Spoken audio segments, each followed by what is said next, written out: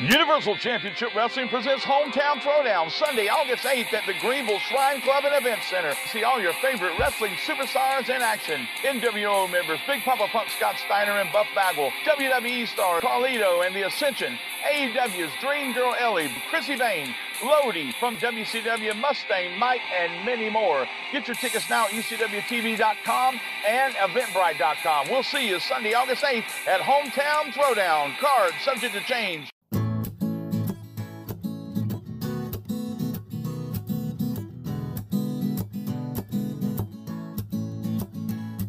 I've tried, and I've tried even more. I've cried, and I can't recall what for. I've pressed, I've pushed, I've yelled, I've begged, hoped in some success. The inevitable fact is that it never will impress. I've no more fucks to give, my fucks have all run dry. I've tried to go fuck shopping, but there's no fucks left to buy. I've got no fucks to give, the more fucks I've tried to get. I'm over my fuck budget, and I'm now in fucking debt.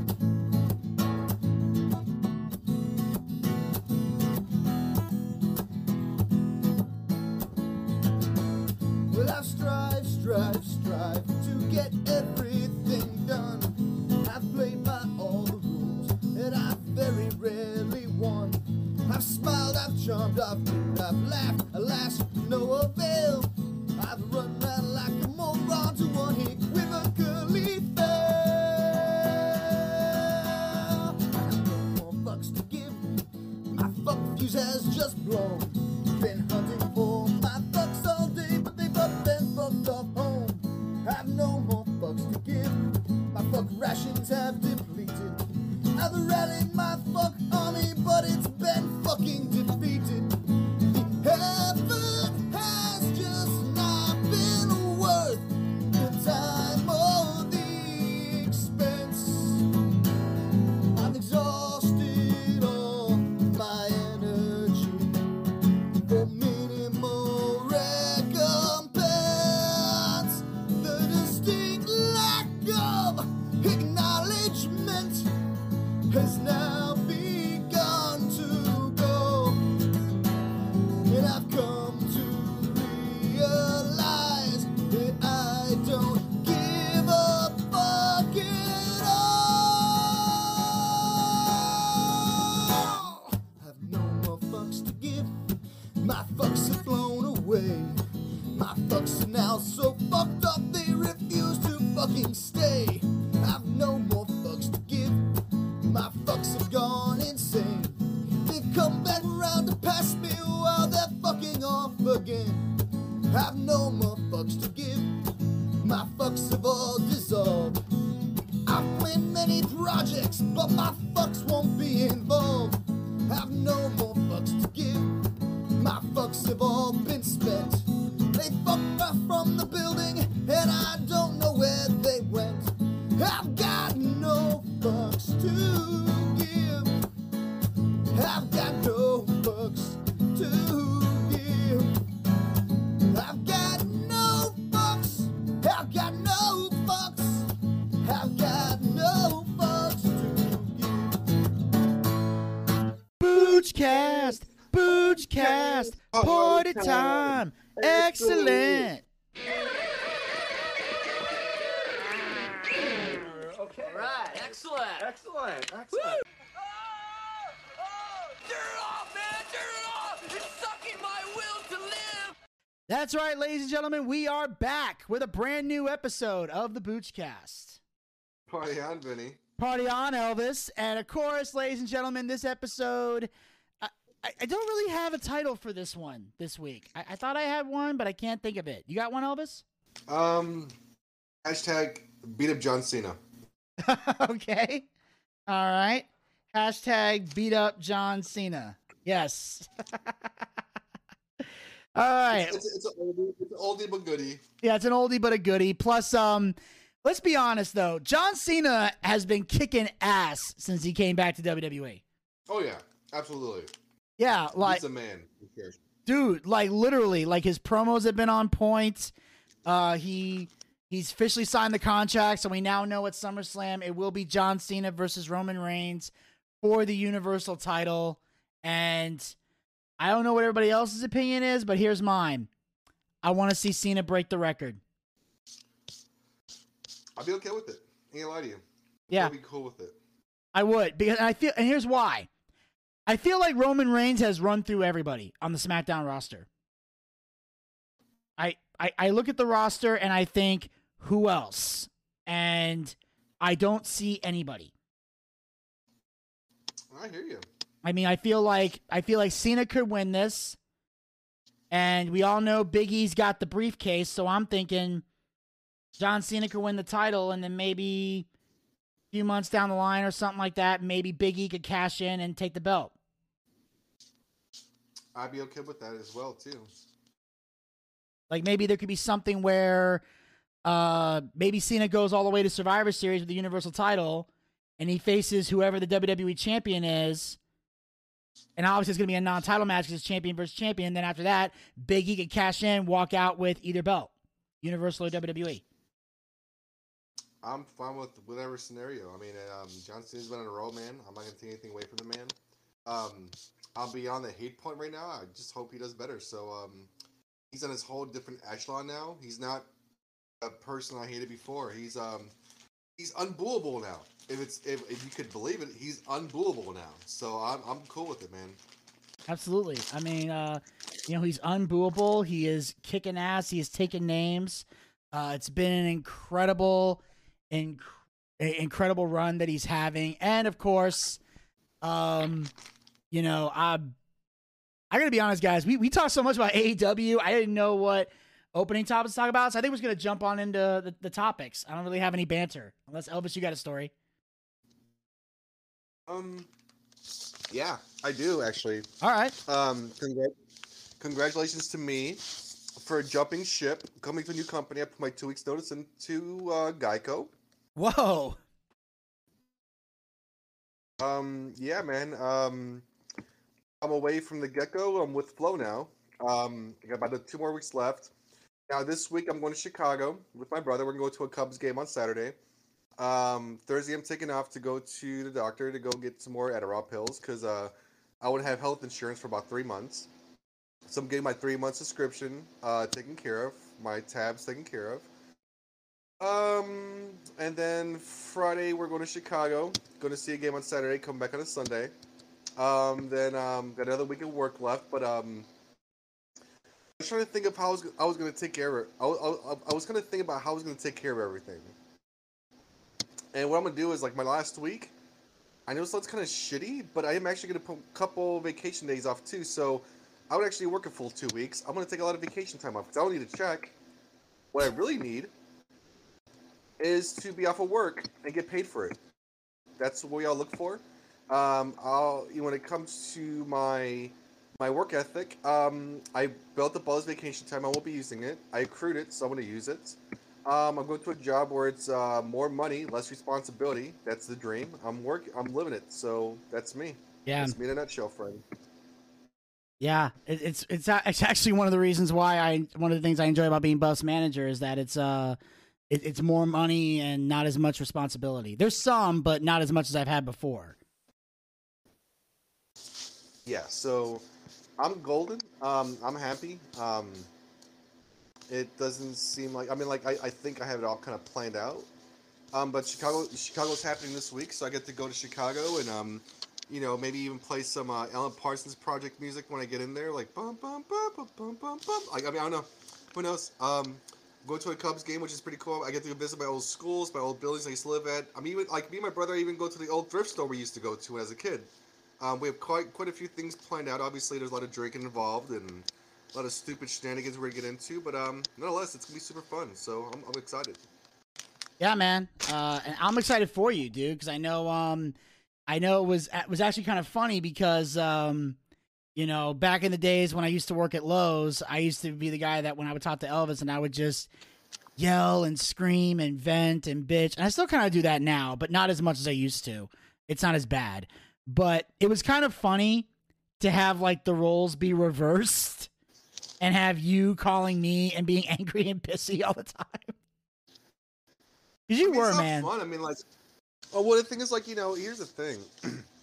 I'm glad I got the opportunity to go somewhere else, and not take anything away from Geico. They taught me a lot about where I'm supposed to be at and do things, and I get it. It's fine. But here's the thing that really made me mad. The culture change. You're adding a lot more things you're supposed to that you're not. They're adding a lot more things without taking things away. You're doing a job of three people, not just an adjuster, but as a customer service rep, as a DV person. So there's a lot of different things that incorporate that.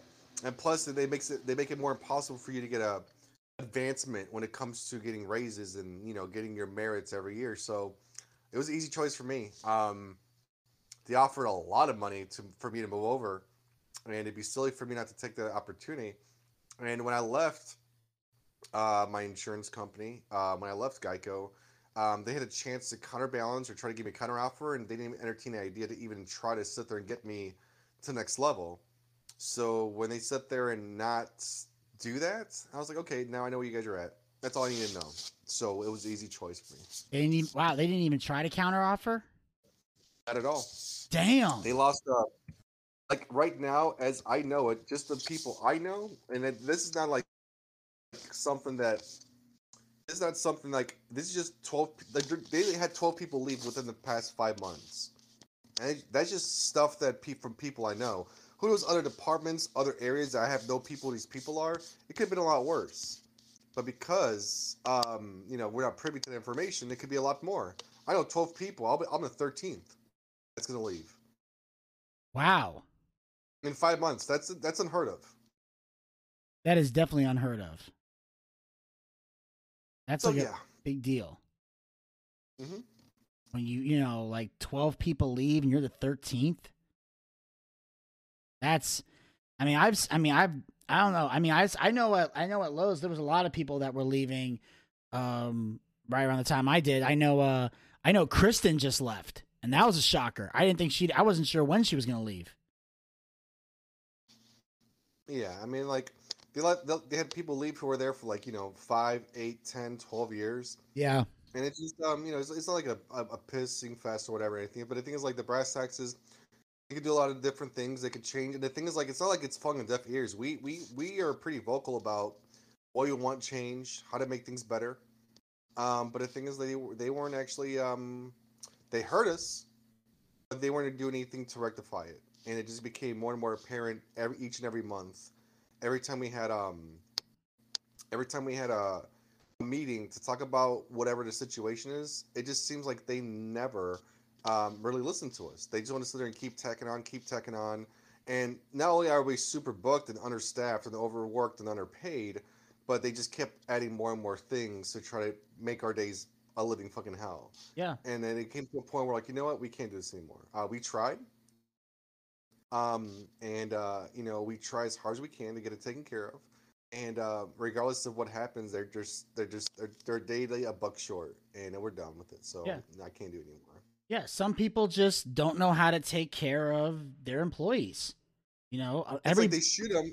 It's like they shoot them, and they're like, "Why can't we have good employees?" Because you fucking shot them, you piece of shit. Yeah, and then you wonder why nobody wants to work for you, or if you're a boss that's like, it's my way or the highway, and it's fine.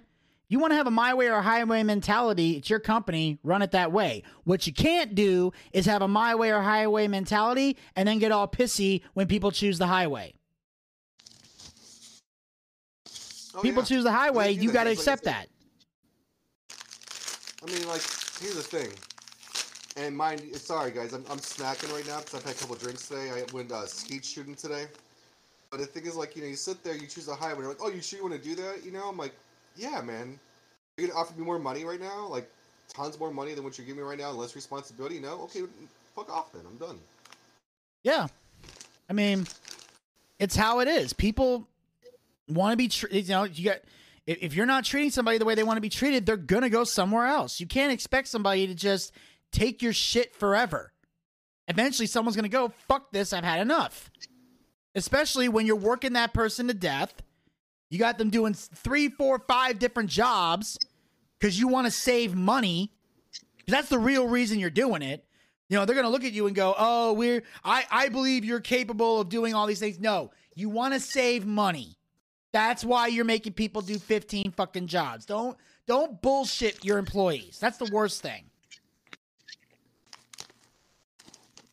Yeah, I mean, it's a means to one end. They taught me a lot. Got a lot of things done. Got my reputation with the other stores and other shops, and you know, it looks good on a resume, which is great though. But at the same time, it's kind of like, damn, like you guys could have done a lot more, and you guys are completely devoid of acknowledging where your problem areas are at. Even though I've said it, like me personally, brought to attention many times to try to right the ship, to try to get it where it's supposed to be at. I try to be the raw guy to kind of keep everybody's morale up. But after a while, when you get like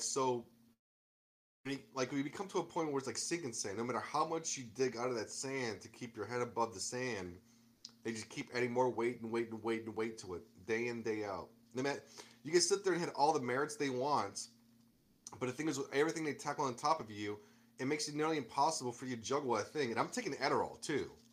If I can't handle this stuff on Adderall, what the fuck's going on? You know, one of the reasons I even started taking Adderall, not because like I need it because I'm an adult and to be professional, but one of the reasons I took Adderall is because I could be more focused and focus more on my job to be more proficient in my job. And with everything they enter on, how the fuck do you maintain when you're on let's face it, it's like methamphetamine, right? To keep you focused. So if I'm sitting there taking methamphetamine that's prescribed because I do have ADHD, so I do have to focus more. But the fact is, I gotta sit there and take Adderall to maintain my job, to do my regular basic stuff. I shouldn't have to put myself through that to just do my job regularly. It's stupid. It is. So it's like, you know, I actually took an extreme to do this job just to maintain, and still not enough. And don't get me wrong, I maintain. I could do whatever I can, and I could probably do this for a year or two. But there's no satisfaction. The pressure cooker that is this job, day in, day out, it's absurd. And then we shouldn't be dealing with that. There should be other teams helping other people doing different things. And you know, I don't hate Geico as a company. They helped me out a lot. But the thing is, in the past year and a half, it's fallen by the wayside. Anybody who's an employee who works there, it could be from the people taking the phone calls to the people working as adjusters. It's a shit show, and it's really hard to maintain. I'm not a lazy person by any stretch of the imagination. I wake up early, come home late. There's times I have to work late at night just to catch up on admin work or rentals or total losses or try to get myself straight for the next day or two, or even for the whole week.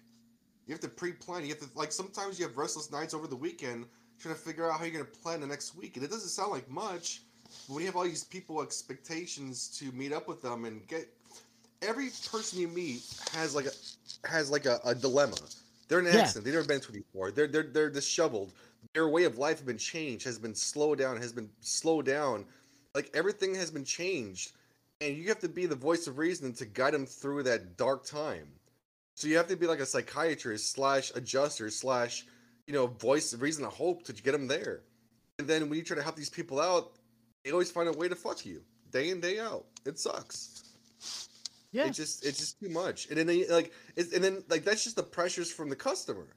Then you have the pressures from the corporate side. Hey, every call you ever make. So if I get a phone call from any customer, I have to go in a file, look into it, and document the conversation I had with them. So it's a call center too. The customer's a total loss if they dispute it. So let's say you have a 2012 Toyota Camry.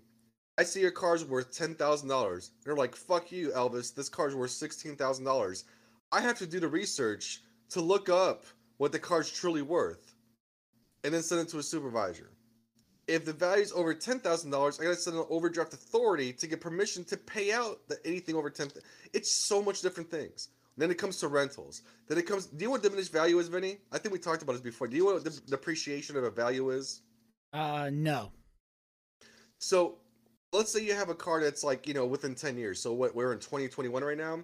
So you have a car from like 2021 to 2011. If you have a car within 10 years, you're entitled to what's called diminished value. So that means your car lost value based on the damages of your vehicle. So we have to sit there, come up with a number, and pay the customer. That's straight cash coming to you, by the way. So if you get an accident within 10 years, you're owed money by the state of Georgia from the insurance company to give you money for depreciation of your vehicle. I can sit there and say, I could give you $300, I could give you $500. No matter who I talk to, always wants more money. It's free money. They know it, and they want more money. So we have to sit there and dispute it, send it down a chain, send it to a supervisor, send it to somebody else to approve it, or what they can do to negotiate a better price. It's stupid, man. It's dumb. Oh, it sounds insane. It's totally exhausting. sounds insane.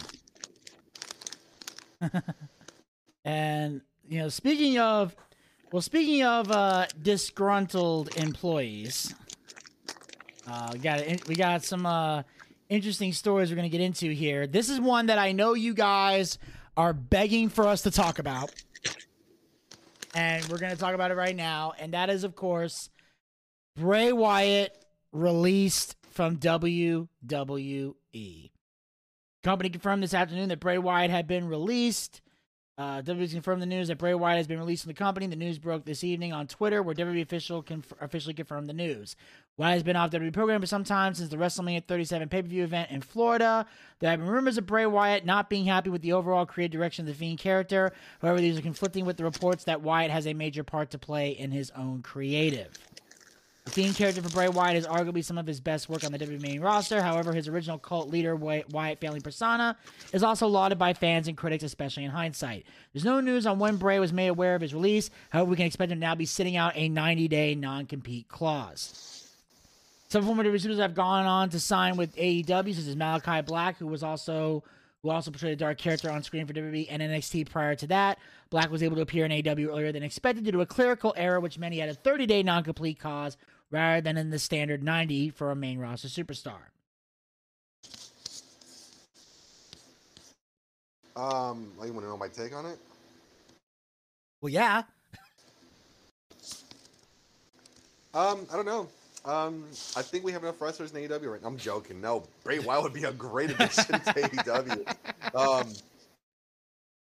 I mean, think about it this way: Bray fucking Wyatt, one of the person that could take chicken shit and make chicken salad out of it. The Bray Wyatt thing fucking worked, right? The Eater of the Worlds. That was a great gimmick. The WWE slept on it, didn't know what to do with them. It was done. When a hiatus came back, the Fiend came out. The Fiend was supposed to be a flop. We all know that. He made it what it was. WWE, again, did not know what to do with it. It stayed for a while, and it's gone.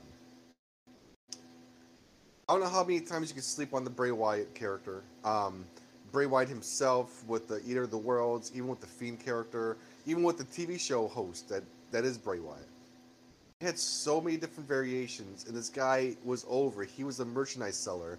He was the most captivating thing on Monday Night Raw when Monday Night Raw was unwatchable, and still kind of is to this point. He made it must-see TV. I think I only watched Monday Night Raw for the simple fact that he might be on, to watch his little puppets on there. That thing we had last year with John Cena versus Bray Wyatt was fucking fantastic. A lot of people shed on it. I don't give a fuck what those people talk about. I thought that was brilliant. The brilliance of Mr. Rotundo is fucking fantastic. Now, is he going to join AEW? I don't know. I wish he would. Having him versus Matt Hardy, and a true testament of, whatever the compound is for the Hardy, and, Bray Wyatt, what is, dark. I don't know, but the thing is, I wouldn't sleep on Bray Wyatt. I don't know what WWE doesn't see in him. I'm not sure what WWE is doing, whether selling all, I don't know why they're giving away all their talent, which, me and TK, I'll have to tell you right now, we're super happy about it. We'll patiently wait 90 days. But, what's WWE doing? I mean, what are you doing with your talents? I don't get it.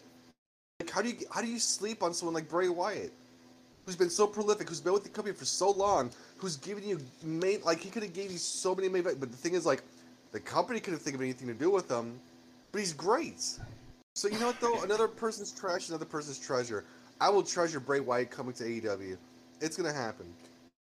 I don't care if it's New Japan, or if he goes to TNA, or if he goes to Impact, or if he goes to Ring of Honor. Wherever he goes to, he's welcomed with open arms, wherever he goes. All trails lead to AEW regardless. If he gets signed with AEW, or Ring of Honor, or Impact, or New Japan, all roads lead to AEW. He's going to eventually make himself way over there. Doesn't matter where he starts at. It's going to eventually get there.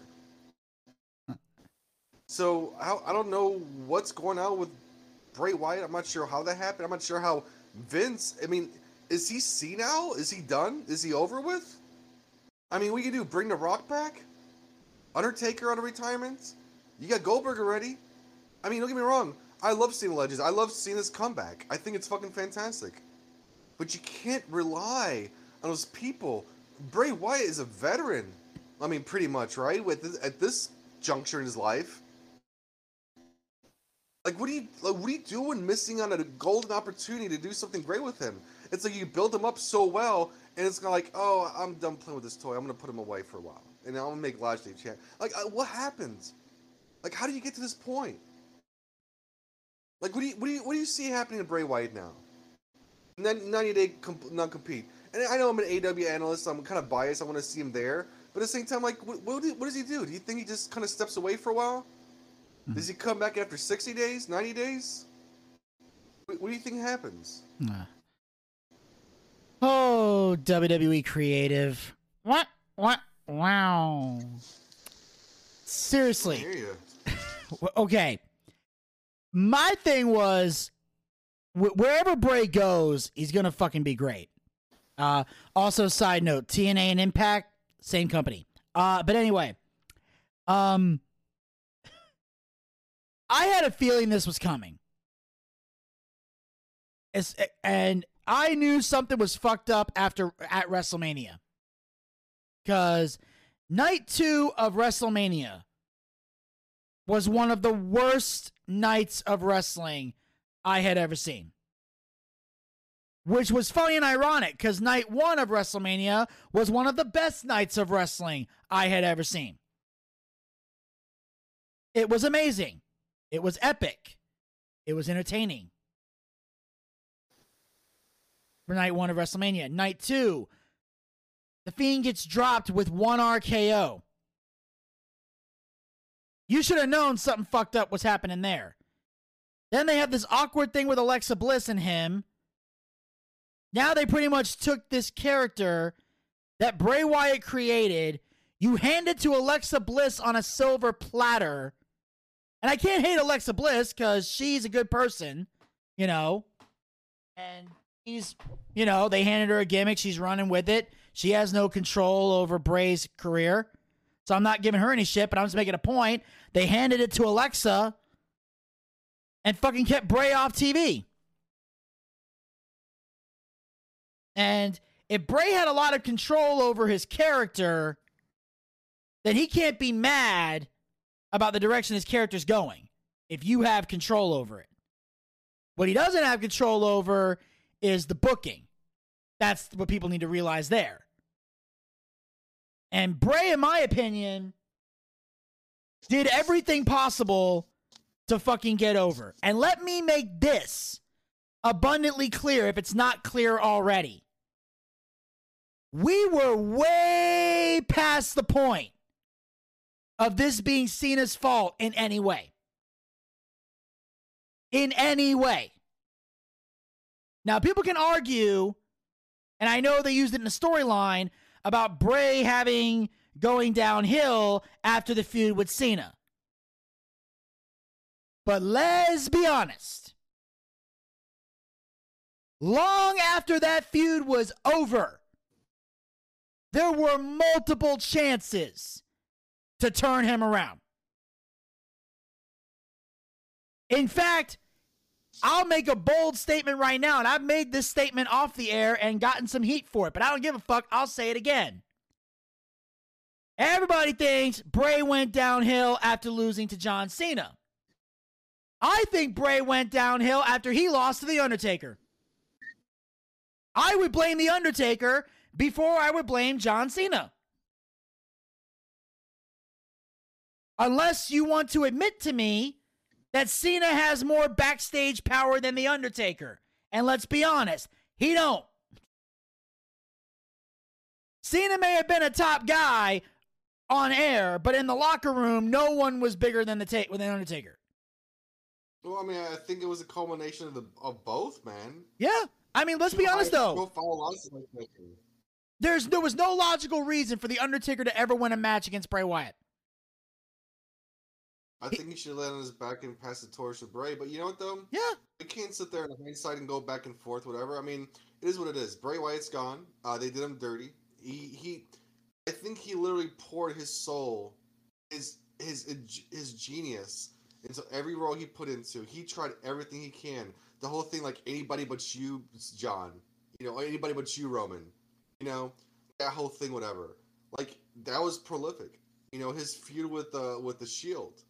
Even when he tagged with Roman Reigns was fucking awesome. His mannerisms, his psychology, like, you know, his promos. It was not for naught. It was inspiring stuff. I mean, that's if you're gonna become a professional wrestler, if you're young, trying to go to a professional wrestling, just watch his antics. Try to capture a tenth of it, and you'll be great. It's only if you can capture it. It's like trying to capture water with a fucking, like, you know, one of those rakes or something. It's really hard to, but if you capture some essence of that, you'll be fine. Yeah. People tried to call him a modern day Undertaker, and I disagree. I think he's a modern day Jake the Snake. I would compare him to Jake the Snake before I compare him to Taker, which is funny and ironic because Taker admitted on the Broken Skull sessions that when he was first developing the character, Jake was who he went to for advice on how to develop that character. So you see it. Combination of all of it. I think, I mean, you know I'm a big Jake fan, right? I mean, yeah. I think Bray Wyatt surpassed Jake the Snake. I'm sorry to say it.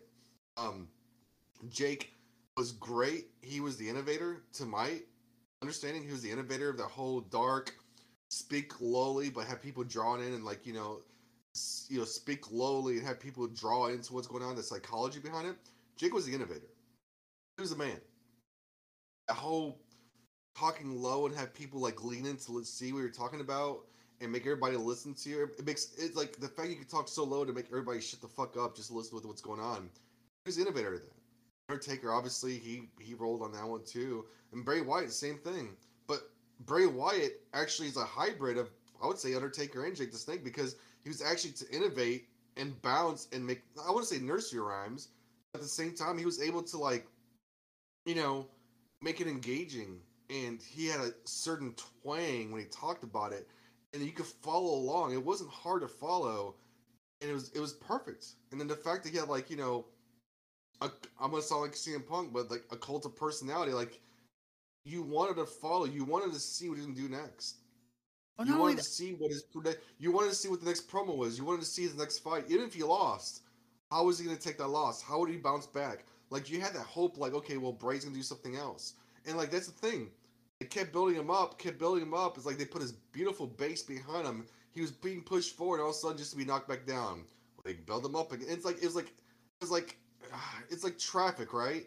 You're supposed to get to work, and like you're fighting to get to work. You don't really want to work, but you have to get there because you want to be there at a certain time, otherwise you're fired. But you finally get to work, and it's kind of like, fucking work. You get to work, and everything goes to shit. You go back home, come back, and you fight it over. It's like it's a vicious cycle, and it was tough because no matter how hard you are, like say that with me, Cesaro, man, I have faith in that man. And I can't blame the man for it. It's the shit. It's like pizza, right? You don't like everything in a pizza. There's shit you like and shit you don't, but it's still pizza. You still like it. It's kind of like, fuck, this motherfucker put anchovies on it. What the fuck? Like, you know, this guy put fucking pineapple on my fucking pizza. What the fuck? The fucking you sin. Like pizza? You can always take that shit up. It's kind of like, man, I can't blame the pizza. The pizza's just a pizza. It's the shit on top of it that sucks. Yeah. It's like Bray Wyatt as a character is a pizza. He's great. It's just the shit surrounding him that sucks because they just can't sit there and figure out what to do with this amazing piece of pizza. Well, we can't put him as a breakfast pizza because he's not quite a breakfast pizza. And he's not quite a lunchtime pizza. But he's not something you want to take home either from your takeout. So it's kind of like, what the fuck do you do with this piece of pizza? That's amazing. Is he a pizza for supper time? I don't know. Fuck, I hear you saying. Yes. But the thing is that, and like you said before, when Bray did the Firefly Funhouse, here's the thing. That wasn't designed to fail. It's just that when people first saw it, they had the same opinion of this that they did when they first saw Broken Matt Hardy. Everyone, when they first saw it, thought this is stupid, this is garbage, this is not going to get over, and they are killing this person. And within a couple of weeks, it became the most over thing in the company. Just like in TNA, Broken Matt Hardy over time became the most over thing. Not only the most over thing in the company, it was the most over thing in wrestling was Broken Matt. And he built it and built it and committed to it until you loved it. Bray did the same thing here. Because here's the thing. The Fiend didn't show up till like a couple of months. We went months before we saw the Fiend. All we saw was the Bray in the funhouse with the red sweatshirt and the Mr. Rogers meets Pee-wee's Playhouse shit. That's all we saw for weeks. That and the Muscle Man dance and meeting all the puppets. That's what we saw. It was, and then eventually he said, I have a secret. And that's when we started seeing elements of the Fiend. And it wasn't until SummerSlam we officially saw the Fiend and Finn Balor got fucked up 6 ways from Sunday. So he built that thing. That wasn't designed to fail. That was designed to get over, but people thought it was going to fail at first sight. But people forgot how fucking good Bray Wyatt is. This guy is the prime example of turning chicken shit into chicken salad. And even like you said before about nursery rhymes, this is a guy who got an entire fucking stadium to sing. He's got the whole world in his hands. An entire, not an arena, a stadium. A fucking stadium. And it was the Superdome, or Silverdome if you're Hulk Hogan, one of the biggest freaking buildings in the world. It was fucking amazing. And he could even do, during the feud with Roman Reigns, where he did, I'm a little teapot, short and stout. And he had it singing all over again. Like, fucking, he could do anything. Bray literally had the power to say fucking anything and get it over. It's kind of like Jericho during his last run in WWE when he was doing It or Quiet or The List. Like, Bray could just get anything over. This guy was fucking incredible. It was a good thing he got a couple runs with the world title. We at least saw that. So he wasn't completely destroyed. But WWE did definitely make a lot of mistakes with this guy. Because he was over. This dude had all the tools needed. But for whatever reason, they would not give him the ball. And it's goddamn ridiculous. And if Bray goes to AEW, I hope they give him the ball. Because there's times where we see big stars come, they get a little bit of a push, and then they go to the back of the line. So they don't go completely to the back of the line, but there's some guys that come in that should have been scoring a touchdown, but they just get the first down, and then that's it, and then they go sit on the bench. So I want to make sure if Bray Wyatt goes to AEW, they damn well better strap a fucking rocket ship to him. Strap the fucking rocket ship. That's all I'm going to say. No, I say no. I say you let Bray Wyatt do what he does, because if he had so much great control and got that shit over in a very controlled atmosphere, I think Tony Khan just says, hey man, this is your platform. You do you, and however far it goes, you take it there. It's not about strapping a rocket. It's about producing something on TV and see what, like, AEW likes to sit there and let people do what they want to do. If it sticks, it's great, and it's going to make a great TV show. If it flops, they'll give it a chance. I mean, everybody saw how that Miro, the Best Man series, they went on for weeks upon end. It was garbage. Eventually, when they broke out of that, and now Miro is the Redeemer now, it took a long while to get away from that to go to something else. So I want to give him a strap rocket. No, don't let the rocket take off yet. Let him build himself to see how he fits into the whole picture. If that's the case, the Bray Wyatt has done like the Eater of the Worlds and the Fiend character. Let him build his own. He's a creative dude. He could do something else that's better. I'm not saying strap a rocket to it though. The fans are going to be the ignition. If he gets over the way he did in WWE slightly, the AEW fans are going to eat it up. The IWC is going to eat it up. He doesn't sit there and then put a rocket to his back. The ignition's going to be the fans itself, and Tony Khan hears the fans all the time. So I'm not worried about that. No, I'm not saying that as far when I say strap the rocket to him, I'm not talking about.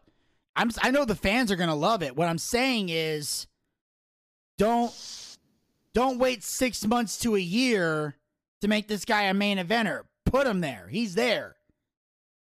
Well, I think AEW likes to bring people who were in the main events back to the main event levels. If you're a mid-carder, despite if you are, and Miro, he was never really a championship caliber person. He was a mid-carder. Let's face it. He's a mid-carder in AEW right now. I mean, he's way more devastating right now.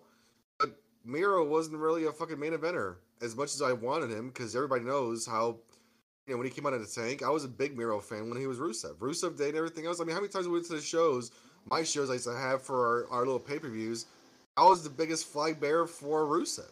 Yeah. You were a big Cena guy. I remember you and I having a little feud. It wasn't a feud. It's just like, you like Cena and I like Rusev. You liked your faces, I liked my heels, and it was just a fun little bicker back and forth. But, yeah. I've always been a fan, but the thing is, like, he was never more than a mid-carder. I can't say he was more. I wish he was more, but I get that. If I was to generalize his standpoint in WWE, he was always a mid-carder, so he started off as a mid-carder in AEW. I think they balance it out from where you were there to here. Yeah, I know, and I'm saying, but Miro's in the spot he needs to be in right now. Absolutely. I'm just saying that I don't want if Bray comes in, I don't want him coming in and taking a back seat to the EVPs. No, I hear you, and I do see that conclusion, but the thing is, like, I think there's so many different avenues you could take when it comes to AEW. Obviously, with the Dark Order, they could do something with that. Something with Malachi Black, Malachi Black. There's so many different avenues. He doesn't have to go for the title picture straight away. Obviously, keep him in a main event scene, make him prevalent, and make him something to be, a threat to be worked with. He doesn't have to necessarily go for the title right away. He could be impactful in other ways. I could see some of the ascension with the Dark Order, just because they're a whole bunch of. They're supposed to be a cult. That's not a cult anymore. They're a laughingstock right now. I'm pretty sure he could manipulate the Dark Order to get that taken care of as well. So, I mean, I hope so. But I've heard John Silver say that they don't need a leader for the Dark Order. That they no, I get that, but here's the thing though. With Bray Wyatt, with the way his past is, he doesn't have to sit there and take over the Black Order or the Dark Order. But the thing is, he could cause dissension and make people fall away from the Dark Order and start his own little Dark Order type thing. Where Evil Uno will probably be like the heart and soul, or maybe even, Hangman on a Page. I don't know. But at the same time, he can sit there and start something and actually be like, you started off with a prophecy. You started off with a quote. You started off with a promise to help the unfortunate, the guys who are losers in life, the ones who lost their purpose. You guys had someone before. Unfortunately, he did pass away. I knew him myself. He was a brother of mine. I know him. He tried to make a difference in your life. Since his passing, you guys are becoming a laughing joke. There's still people out there trying to sit there and make a difference. There's still people out there looking for a guiding light to guide them through the dark times. Now, Brody, he couldn't fulfill that promise because his body has failed him. I am a living embodiment of what is true and real in his life. Join the true Dark Order. That's it. That's a great promo. Thanks. That would be great. That would work, man. That would work if they were going to do that. If they present it like that, it could work.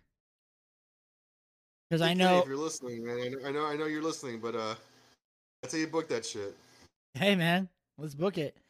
But yeah, that was really fucking good. Holy shit! It was very good, dude. That was very good. All right. And on that note, I think is there anything else we need to say about Bray Wyatt, or should we move on? He's a good wrestler. I like him. That's it. All right. Well, earlier we were talking about pizza, baby. Pizza baby. Speaking of pizza, we got to talk about this shit because it makes me laugh hysterically. Domino's issues statement on pizza cutter spot on AEW Dynamite. The company's not happy about the pizza cutter spot from the Dynamite main event. Chris Jericho and Nick Gage put on a brutal match on this week's episode of Dynamite. Some say it was impressive. I say it was fucking garbage. Though it appears that the pizza cutter spot in the bout didn't go over very well. What the fuck? Oh, was he okay? I'm here. I heard a loud thud. No, I'm good. Okay. Though it appears the pizza cutter spot in the bout didn't go over very well with Domino's. The company released a statement to Front Office Sports regarding the spot. In the statement as seen below, spokeswoman Jenny of Four-Acre Petco, I don't think that's how you pronounce it, but that's how it sounds to me, said they're assessing their advertising presence on the show. She says, and I quote, "We share the concerns expressed about this incident and the content of this TV 14 rated program and are assessing our advertising presence on it going forward. For those who don't know, the Fight for the Fallen special Dynamite saw former AEW champion Chris Jericho taking on hardcore wrestler, which is an insult to hardcore wrestlers, Nick Gage, in a no disqualification match. Actually, it was a death match, but they can't say that on TV. There was one point in the bout where Gage used a pizza cutter on his opponent. Right after he cut open Jericho's head, the broadcast went into split screen mode. The second screen featured a Domino's commercial with an image of a pizza being sliced. This got a lot of attention on social media.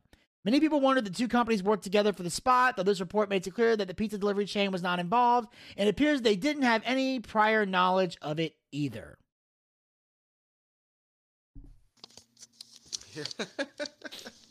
You know what's funny? What? I watched this match and I saw the whole Domino's pizza thing, whatever, and I never put two and two together. So in real time, I had no idea. Like, I didn't really think about it. I was just thinking like, oh, it's a commercial. Because you know how it is when you watch commercials, you just don't really think about it. So like, it's like they could have had a fucking KFC. I would zone out because I think I zone out when it comes to commercials. Yeah. And after hearing all this bullshit on social media and I hear it, I chuckled so fucking hard thinking about like, okay, you know, Chris Jericho's getting sliced up by a pizza thing, whatever. Domino's Pizza is like under fire because of the commercials on there. And mind you, Domino's is a huge contributor to TNT, so this is a big fucking deal. Let's not stir away from what's going on. They pay a lot of money to get a commercial, and they happen to be on during a gory time of a wrestling thing. But here's the funny thing: since a little bloodbath, there's two conspiracies. One of them being that WWE actually contacted a whole bunch of journalists to report this, which means that Vince McMahon was watching AEW, didn't like what's going on, put two and two together because he's been working commercials for a long time and product placement, whatever, and said, "Hey, Domino's, that's kind of fucked up that there's someone's using a pizza cutter and there's a pizza commercial during the same time." Because it was just a regular commercial, which only lasts about, 10, 15 seconds. No one puts two and two together. It happens so fast. Our attention span's so small that we wouldn't think twice of it. So I think someone kind of nudged them in the right direction and say, "Hey, I'm not going to contact Domino's, but we should probably get this online for a bit." That's one of the ongoing things. Now, WWE's never going to sit there and say, "Yeah, we definitely contacted the right people," but they're pointing the fingers to say WWE did call the journalist to point it out, first and foremost. Number two, here's a funny thing. We've had other promotions or other companies who wants to jump in. It's like, hey, if Domino's doesn't want to fucking be on those spots, give it to us because they know demographic. Let's just say PBR, Pabst Blue Ribbon, and fucking Little Caesars says, "Hey, if they don't want to fucking like give you those spots, if they don't want those spots, we'll fucking take them." So they may have lost something with Domino's, but there's other people who are ready to jump on. So Domino's Pizza, before you act like you're all high and mighty, maybe think about your spot you're in because our demographic is selling those pizzas. Guess what, Domino's? You guys just lost a fucking viewer because, I'll tell you what, though. I'm going to boycott Domino's because you guys are little bitches, and I'm going to Pizza Hut. How about that? Suck a dick. And guess what, though, Vinny? When you come over to my house for SummerSlam in a couple weeks, guess what we're ordering, buddy? Little Caesars, because they want to jump onto that spot. So I'll tell you what, though. Out of spite, no Domino's, Pizza Huts, and Little Caesars, and PBR is going to be at my party here next couple weeks. Just for fuck's sakes. Okay, well, obviously, you know, ultimately it's your house, so I can't control what's going to be there, although I can bring my own stuff if I want, because obviously I like Little Caesars. We've had Little Caesars here in the studio many, many times. So I have nothing against Little Caesars. I refuse to drink PBR because, A, I'm going to be driving to your house, and I don't drink when I'm driving somewhere. But also, PBR tastes like fucking piss. So it's basically piss in a can, and I will never drink that nasty shit. It's delicious. It's fucking horrible. Come on, it's nasty as fuck.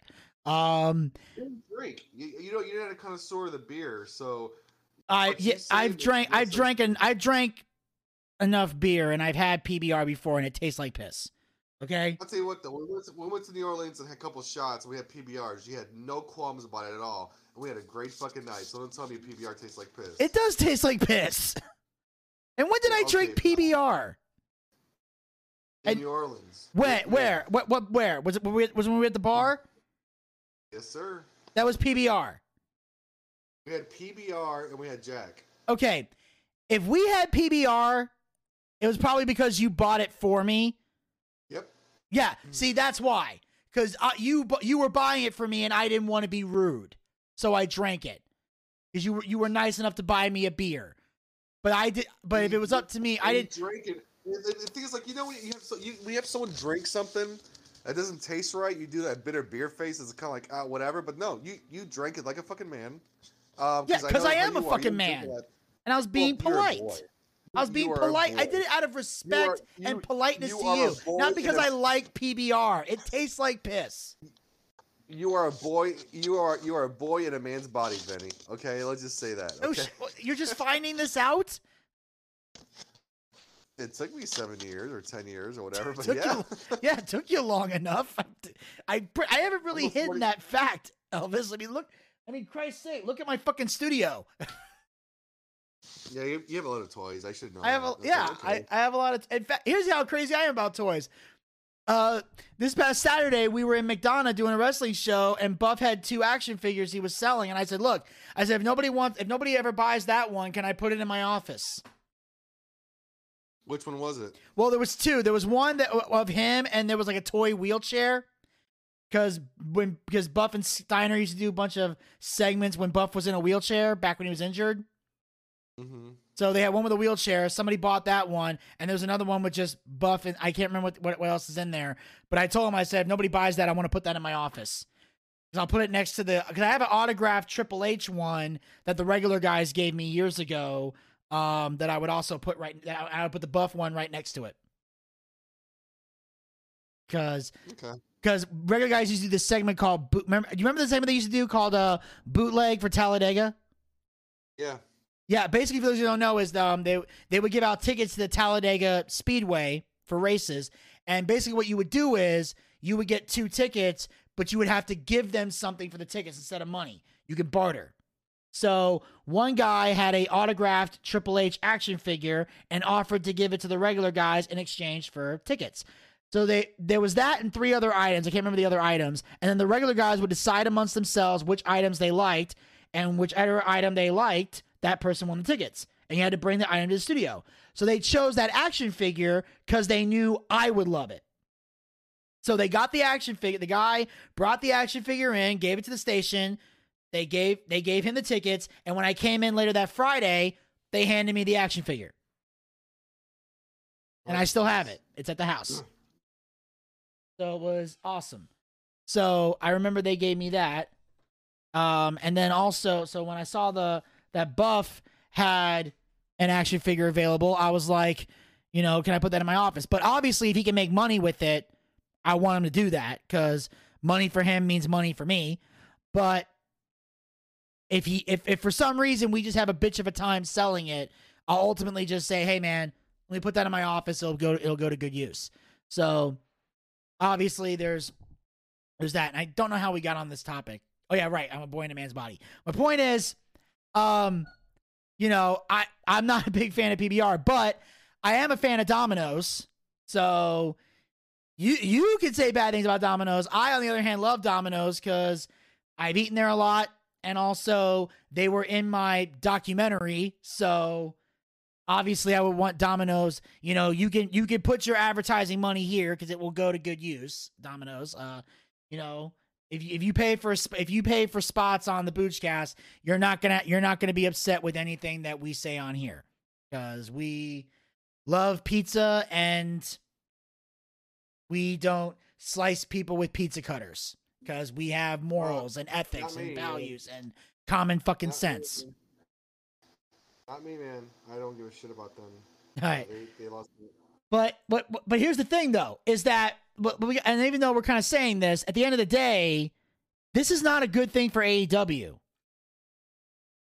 because now with this going public, people are now going to pay attention to what's being presented on AEW. Like now, if they were flying under the radar with TNT, they are now on the fucking radar. And if they do something TNT doesn't like, that could fuck up their TV spot. And all advertisers are going to be watching too. And if they see shit that they find deplorable, they might walk away. So this is bad for AEW. They got to really be careful now. Don't worry about it. Well, here's the thing. Here's why you need to worry about it, Elvis, because this is a key thing. And I learned this from Impact Wrestling, and I'll even give another example. Beverly Hills 90210 is another great example of this. I know you got these 1 million plus ratings every week. And they're great. But here's the thing. You can have millions of people watching your show. You can have high ratings. But if you get put on a do not advertise list, they will pull you. Because advertisements is how TV stations make money. They don't make money on ratings. They make money on advertisements. The ratings are what bring in the advertisers or entices them to want to buy. But here's the big question with Domino's. And I learned this recently because we have a commercial for UCW, which I recently played the audio version of it here on the show. It played at the beginning. I'm going to add it at the beginning of this episode. But there's two things about it. You have either general advertising or specific. I don't know what the terms are, but I just know that's what it is. There's general advertising where you just go to TNT and say, I want to buy spots on your whole channel. And it's a cheap price. So that means it could air during any time on TNT. It could air during AEW. It could air during a rerun of Supernatural. It could air during a basketball game or a movie or whatever. Or you have specific advertising where I want it to run during this show at this time, at these time slots, and you pay more money, which is what we did with UCW commercials, because we have a commercial that airs in the Carolinas. It airs in Greenville, Spartanburg, Anderson, and Charlotte. And we arranged it so that it would air on different stations. For example, we have it airing on Vice TV, and it's during the time that Dark Side of the Ring plays. So this week, if you see Dark Side of the Ring anywhere, you'll see that commercial. We also have it set up on the USA Network to where it's going to air during Monday Night Raw tonight.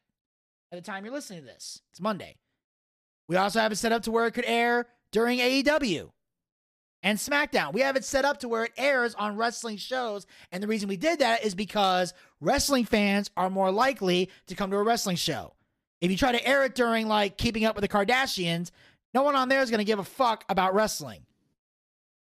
But during those wrestling shows, they catered it. So if Domino's decided to air this during AEW, this is basically, then at this point, they're like, well, we're never going to fucking do that again. Or if they did it during all of TNT, then they're going to call TNT and say, put it on everything but this. And if you get enough advertisers to put AEW on a do not advertise list, they will get fucked, no matter how many people watch. So this is the time, AEW. I know this is a difficult thing for Kenny and the Bucks to do, but y'all got to think business, people. Because if you don't, you're going to get fucked. And that's all I'm saying. I say, no, I'm good.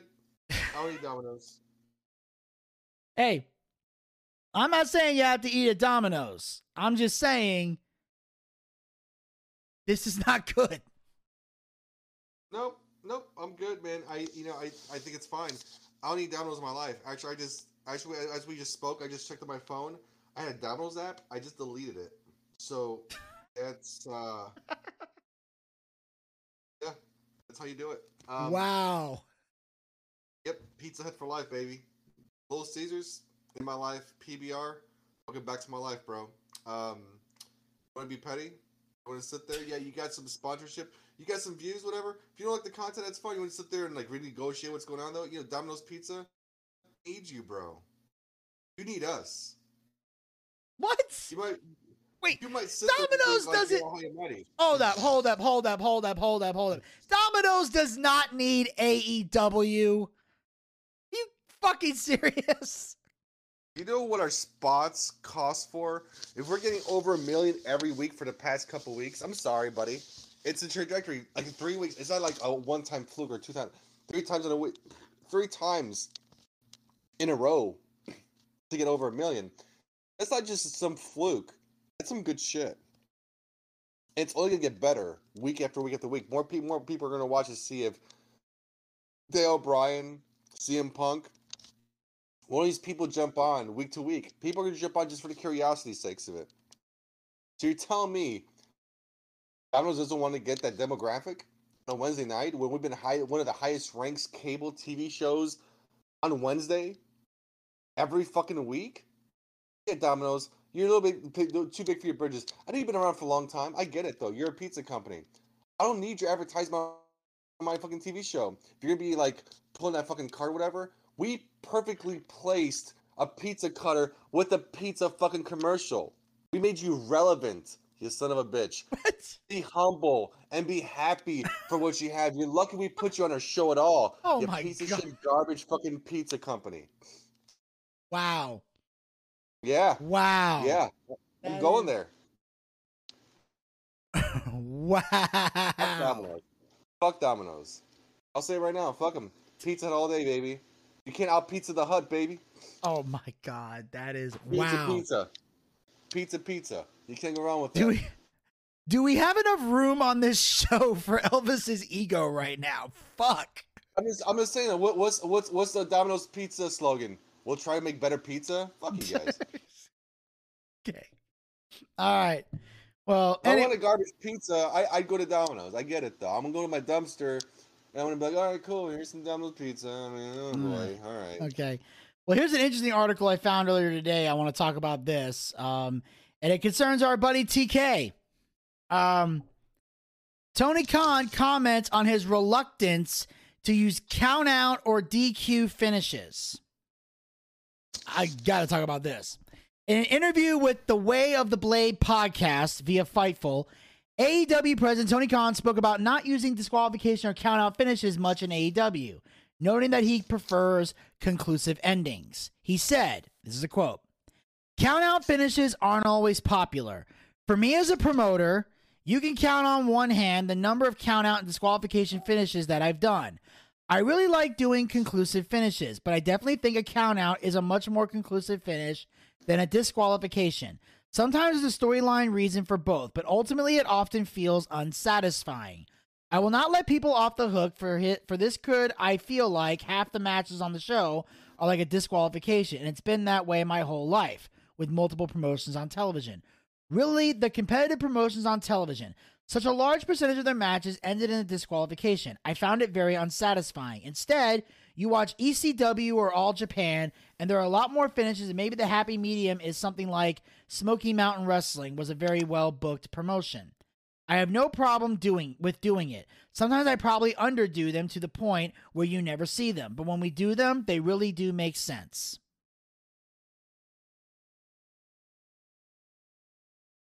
I think so, man. I mean, like, you don't have a conclusive thing, whatever. I mean, countouts, it's unsatisfactory and how you would say unclimatic, the way you say it. It's not climatic. You know, you go through this whole motion, you go through the match, you do the entrance, you do whatever, just to be done with the countout. I know that's a stipulation to win, I get it, but it seems kind of cheap, man. I ain't gonna lie to you. You know, being a strike on the outside, it's kind of like, 10 count. It doesn't really, you don't really get up. So, imagine this, right? You have a blood feud, right? You have John Cena versus Randy Orton, the final one. Randy Orton's finally in the apex of what's going on, though. And then John Cena's finally back for his last hurrah.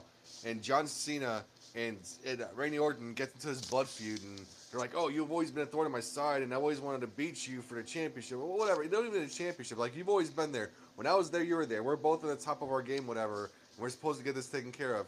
So imagine John Cena and Randy Orton not only just busting out the classics, but busting out the new moves. They're having a 5-star match finally, right? Everything's going well. And what happens? It's a fucking count out. How do you feel about that, Vinny? Well, it depends.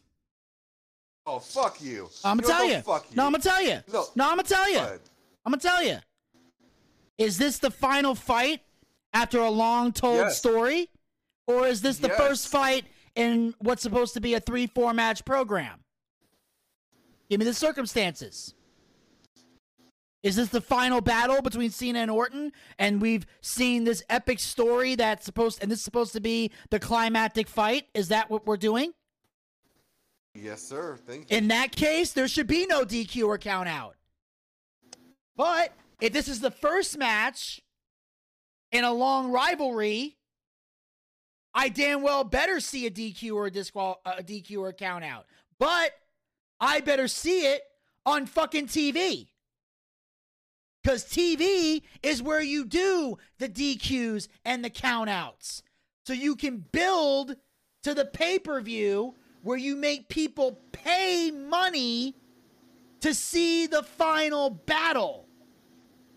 That is how wrestling is structured. I'll admit, as a kid, I fucking hated DQ. The only time I've ever gotten irate and pissed off over a DQ or a countout was on a fucking pay-per-view. When WWE or WCW used to do them on fucking pay-per-views, I flipped my shit. Because I believe DQs and countouts belong nowhere on a pay-per-view. In fact, now on Raw and SmackDown, do them. I'm fine with them. Why? Because it tells the story.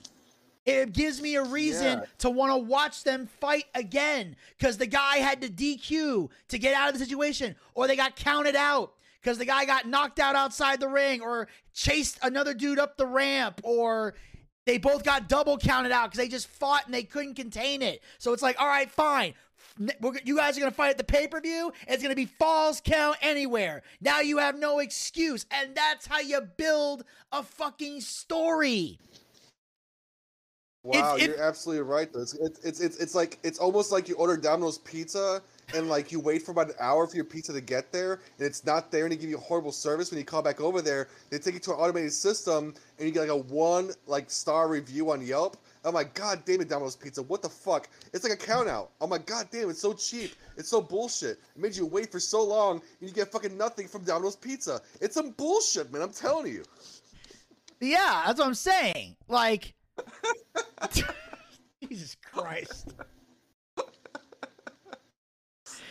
I can't believe I just gave you a valid fucking reason and you used it to take a cheap shot at Dominos. You petty motherfucker. I'm sorry. I'm so sorry. It's fine. Right. It's fine. It's funny. It's funny. But I'm just saying, like, that's what's bothering me, is that if you give a conclusive match a finish where it's like conclusive on TV, there's no incentive to watch the match again on a pay-per-view. I just watched him get his ass kicked for free. Why would I pay for it? That's the first question. Then here's the second question. I know. When you don't have DQs and finishes, and this is one of AEW's biggest problems, is that every wrestler on the show buries the referee. Why the fuck are they even there? What is the point in having a referee in a wrestling ring if he's not allowed to enforce the rules and maintain order? They just fucking stand there like fucking mannequins. It's like that movie Mannequin with that chick from Sex and the City. 1 minute she's moving around, the next minute she's a fucking mannequin pose. That's what the referees do. They're human fucking mannequins.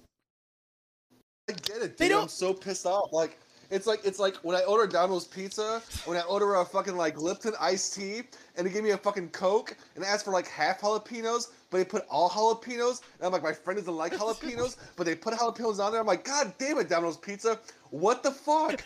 I'm like, what the shit is going on? Jalapenos is sitting in my fucking goddamn pizza, and I'm like, what the fuck? This is some bullshit, Domino's pizza. You're getting a 1-star review. You're a dick. Such a dick. I'm a dick. I'm addicted to you. That's the thing, though, is they can't. That's what. Do I even want to keep going? Okay. All right, I get it. You're pissed at Domino's. Can we at least agree on making valid points here? At least agree on that. You're right. But I agree. I feel like don't you fucking do it again. This qualifications has its place in time, but not all the time. It's like when you want to order a delicious pizza, you can just simply go to Little Caesars and order it straight from the counter. Or if you want some delicious pizza, just order Pizza Hut. It's good shit. Such good shit. I'm done. It's such good shit. All right. Thanks, pal. But jeez. Let's go. I'm so sorry I had to do it. Oh my god. You know what though? The name of the show should be called Fuck Domino's. That's the best thing. Hashtag Fuck Domino's. Well, how about we just put Fuck Domino's and hashtag beat up John Cena? Dude, that's perfect. I like it. That rolls off the tongue. Perfect. Oh. To become a sponsor. Other than that, though, we love Domino's. But until then, yeah, I'd say if they be, I was actually hoping one day they would be, since I had those Domino's boxes on my documentary. Now I don't think we're gonna have them. That's okay. Little Caesars. Hey, Little Caesars wants to pick us up. That's great, because like I said, we've eaten Little Caesars many times here in the studio. So I think actually, I would say majority of the pizza we ate from Little Caesars. So seriously, eat up Domino's pizza. But yeah, here's what I found. I will say this about Tony Khan, though. I found this interesting. He said Smoky Mountain Wrestling was a well-booked promotion. I did not expect him to say that. You know, Tony Khan's a fucking wrestling nerd, right? Like, Vinny, you're a wrestling nerd. I'm a wrestling nerd. I mean, we watch different periods. You're like a Wikipedia when it comes to encyclopedia when it comes to like I can't remember dates and matches and whatever. I remember seeing it. I can tell you what's going to happen if I watch it again or something. When it comes to trivia, I'm more of a I'm a good guesser type thing, whatever. But we watch different wrestling. I watch multiple promotions. I have a vast array of different indie promotions and New Japan and different things I watch, whatever. But Tony Khan was like the biggest wrestling nerd. Like, I mean, like, having wrestling tapes and being a tape trader back in the day when that was a thing before YouTube. So, I mean, I know Tony Khan may look like, he's a good booker. He won Booker of the Year last year, obviously. He's a massive nerd. Like, he's almost like on a massive nerd levels of, may I say, even Jim Cornette. I know Jim Cornette doesn't agree with everything he puts on there because it's a whole different thing, whatever. But it's like, don't deter the product you see on TV for his love for wrestling. Because the thing is, like, without everybody losing their jobs, imagine this. Imagine a world right now.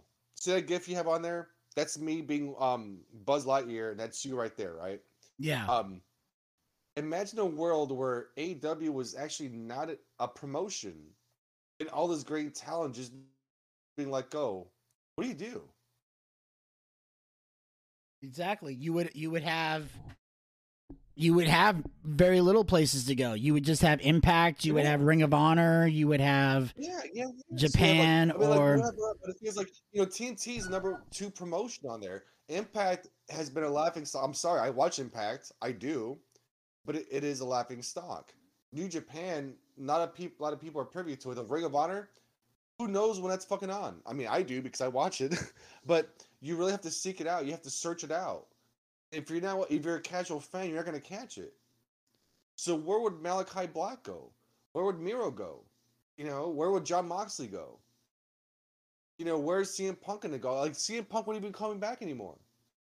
Daniel Bryan wouldn't be going anywhere else either. We're creating all these fucking buzz for a lot of different things. I know I'm a big rah-rah guy for AEW. I get it. That's just me in a nutshell. Kenny Omega's nuts. Kool-Aid, whatever. But imagine we didn't have the promotion. That means we have to actively seek out all these indie promotions, New Japan or all these different promotions. It'd be hard for us. We're lucky to have a Tony Khan. Like we are truly lucky to have someone like TK who's got the backing from his father. He's got tons of money. He owns a soccer club up in the fucking Euros. He's got a football team here in America. And we're just so lucky to have a fucking guy who likes this little niche piece of shit thing we like so much. We're lucky. I'm not saying AEW is perfect, but Tony Khan's a fucking nerd.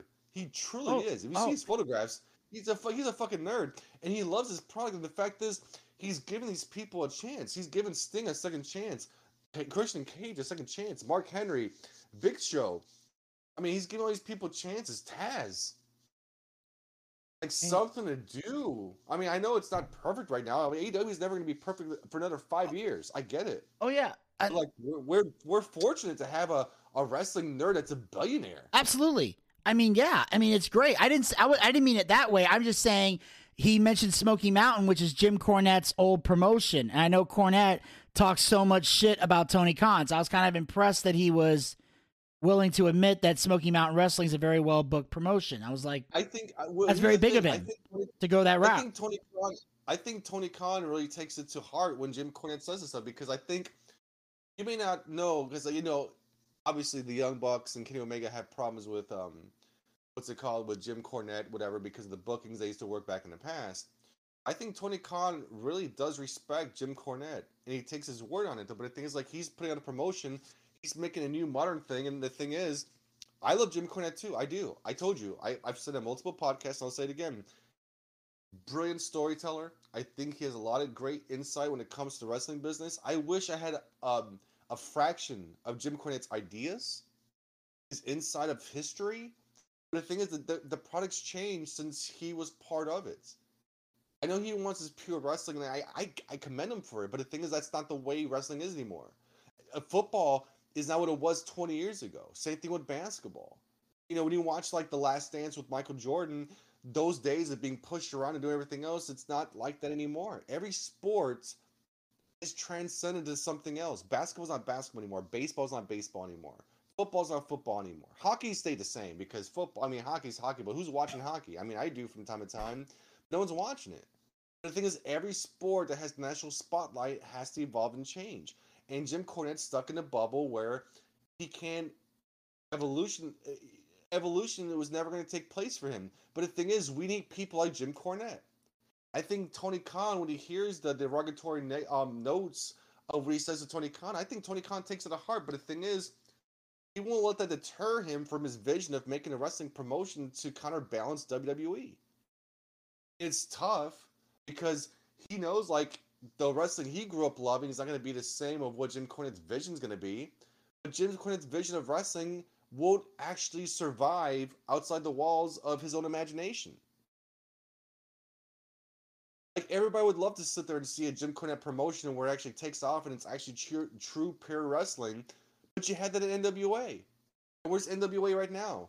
They're a good promotion. They're not bad. But it won't see the light outside of fucking YouTube. Or maybe a TBS or something. But it's not going to get there for a long time. And NWA's been on there for, like, NWA was going on longer than fucking AEW.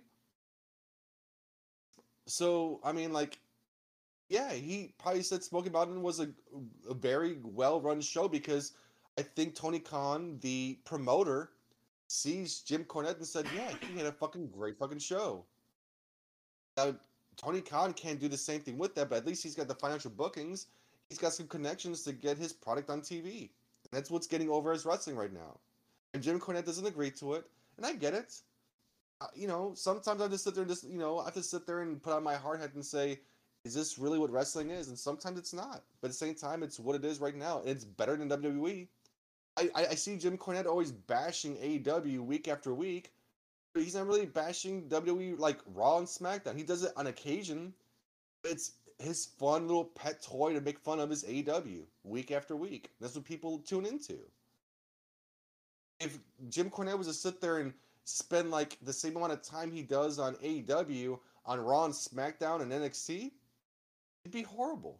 It just sounds like Jim Cornette does not like wrestling at all. Am I incorrect in saying that? I mean, I've seen him tear WWE apart. Yeah, but it's here and there. But I mean, like his favorite little, it's like he's like Jim Cornette's a bully. And I'm not gonna say he's a bully. He's not. But Cornette's kind of a bully when it comes to AEW.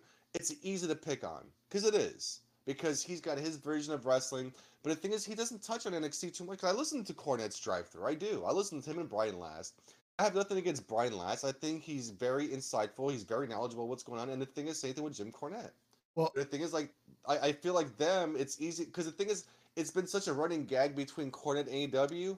You listen just for those moments. It's what it is. I mean, it's NXT that he's kind of lenient on. Although I disagree with a lot of things he says about NXT, because to me, I love NXT. I think NXT is the only show that I see that I've seen that has the pure wrestling that I enjoy. There's only a couple of spot monkey moments. Like really the only people I see that are spot monkeys that I want out of the company ASAP is MSK. Sign him up, TK. I'm begging TK to take them because they're tailor-made for AEW. They do not belong in NXT because they are the embodiment of spot monkeys. Now NXT has its occasional spot monkey moments, but they're few and far between.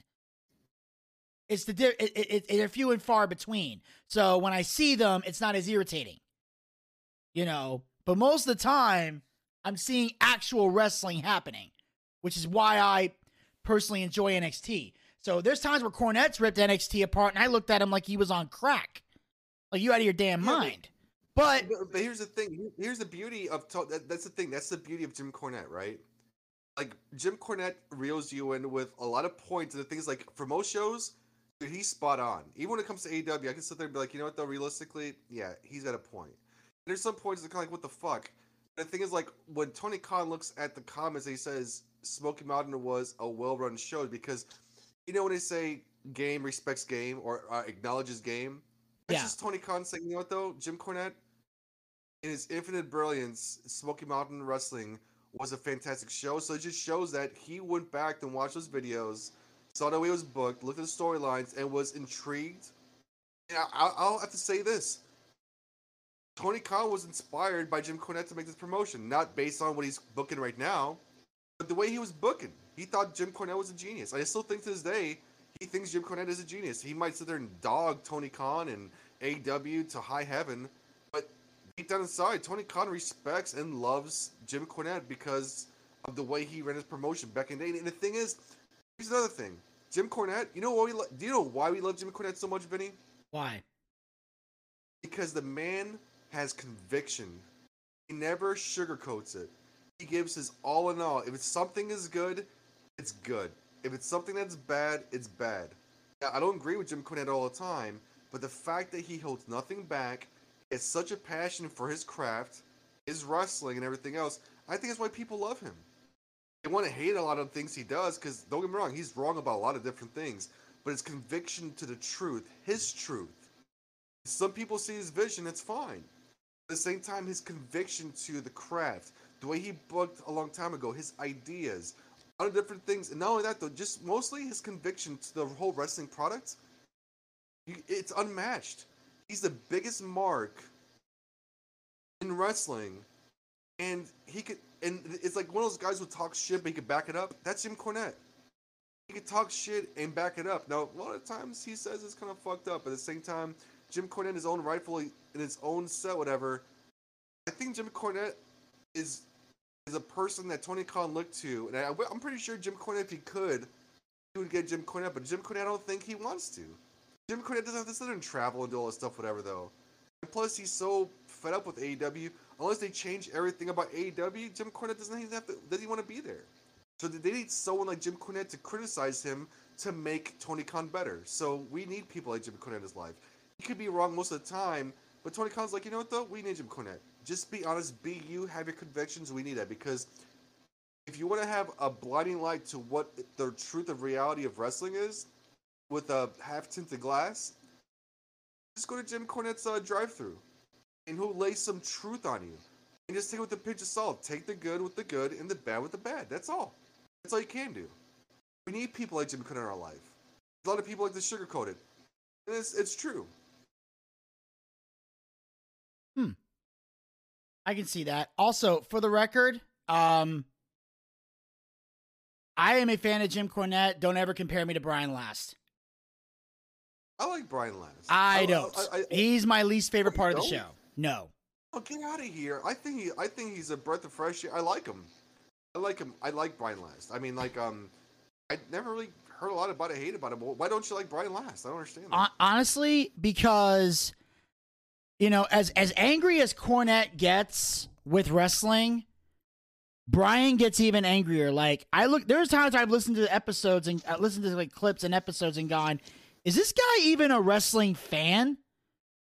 Because he rarely has anything nice to say about the business.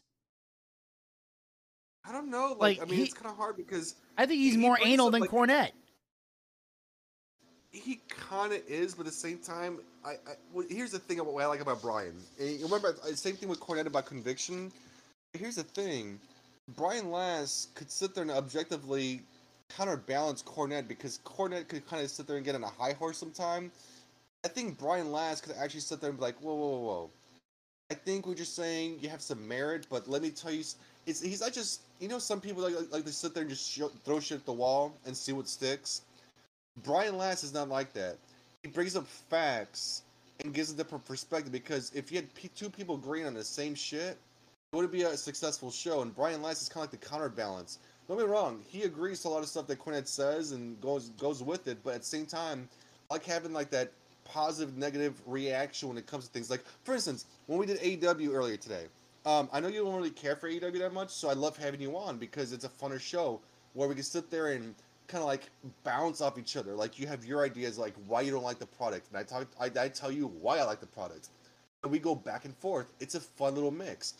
Brian Last and Cornette is just that. It's like, you know, they kind of bounce off each other with their different perspectives. Sometimes they're on point, they're in sync in a lot of things that's going on in the cult of Cornette. You know, but at the same time, Brian Last, at the same point, he consider a counterbalance and be like, you know, you're right about this, but here's a different opinion. Here's a different mindset. Here's a different focal point. So it's pretty cool. I think he's a good counterbalance. To tell you the truth, I could not see anybody else doing that show with Cornette other than Brian. Could you think of anybody else? Because I can't. I mean, I don't know. I know Brian does help Cornette in like certain areas, so I don't want to say. I'm just saying I'm not a fan of Brian. Because I am. I think he's great. I think from, you know, for what he's done, and the thing is, I never heard of Brian Last before I heard the show. I'm not sure of other projects he's done or anything he's done before, but listen to the Cornette drive-thru. I think he's a breath of fresh air. You know, he's better than what's his name, Conrad Thompson. Definitely. Just my own personal opinion. I think totally. Brian Last is fantastic. I mean, I mean, Conrad. I remember listening to it first. I was like, okay, who's this person and why is this person? And the more I got to more know about it, it's not a buff thing or anything else. I just don't like Conrad, and like, you know, I don't get his appeal. Like, and the thing is, like, he's got so much draw with, like, you know, with Jim Ross and Eric Bischoff and all these different like characters on his shows, whatever. I don't get his appeal. I just don't like his cadence. I just don't like Conrad Thompson. He's not. There's nothing entertaining about him. Here's what he got. He married one of Ric Flair's daughters. There you go. No. It's. I mean, let's scratch the surface. Let's get away from that whole thing. So let's say if no one knew that small little tidbit about his life, because I don't know much about it.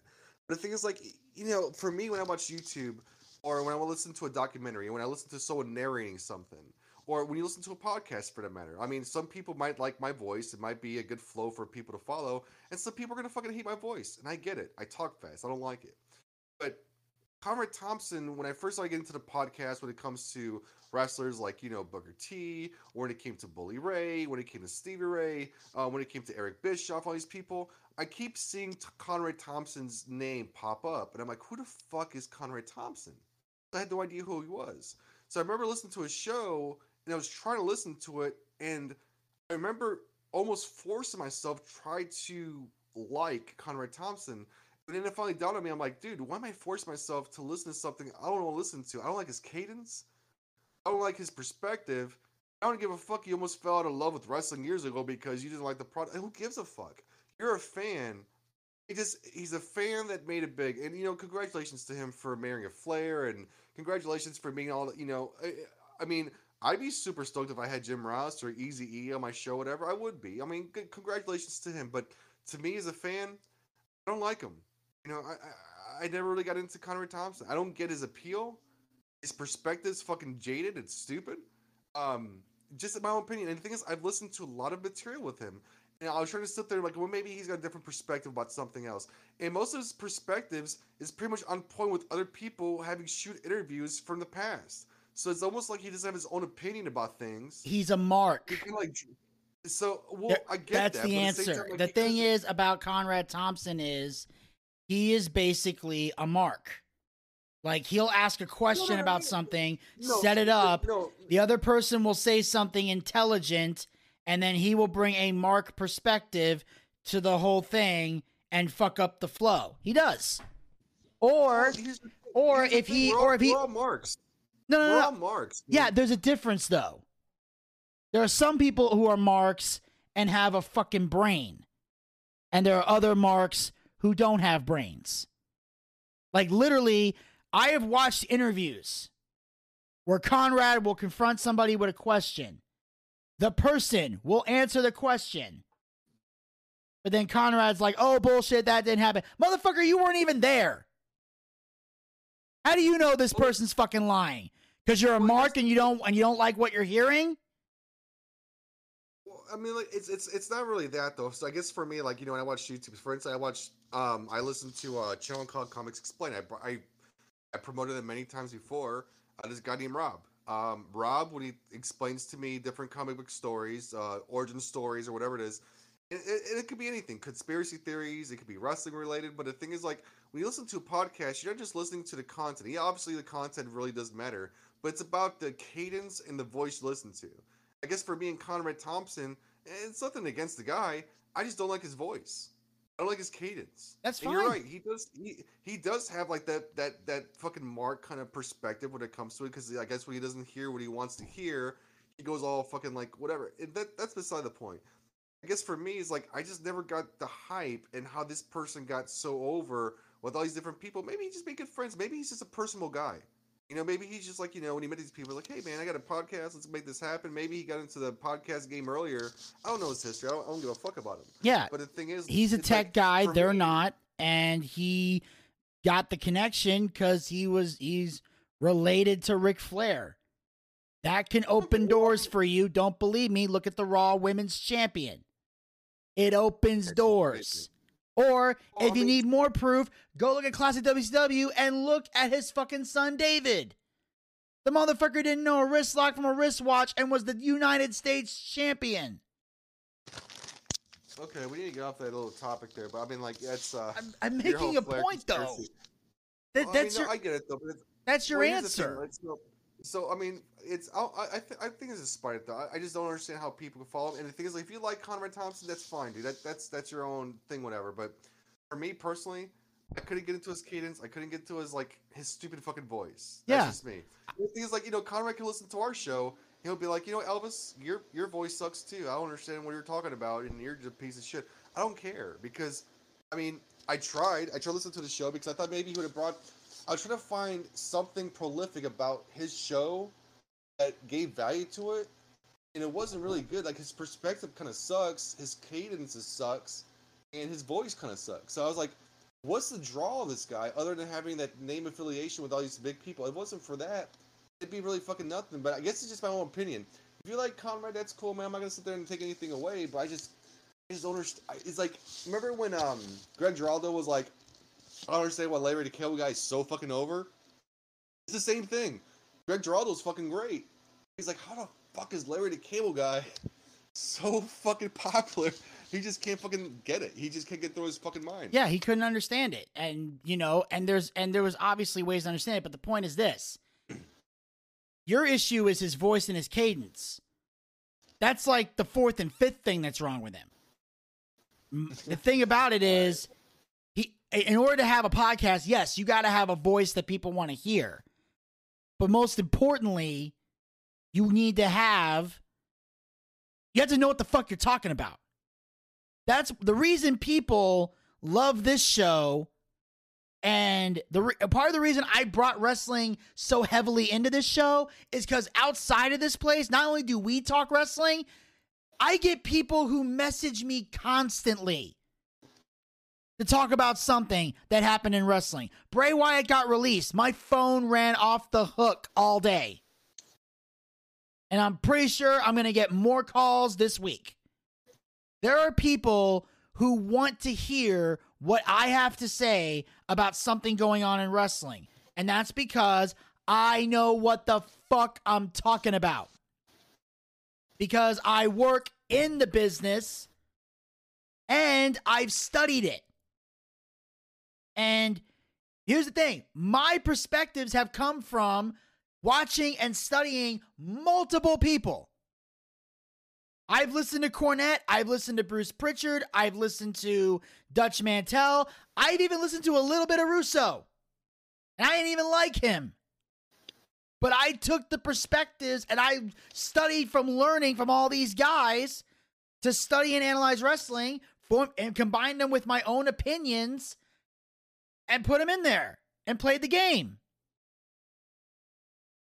Okay? The thing is that you have to know what you're talking about, and Conrad doesn't have a shitting clue what he's talking about. And I said this on the last show, and I'll say it again. When it comes to actually analyzing wrestling, he's as lost as an illegal immigrant at a Vote for Trump rally. He doesn't know what the fuck he's talking about.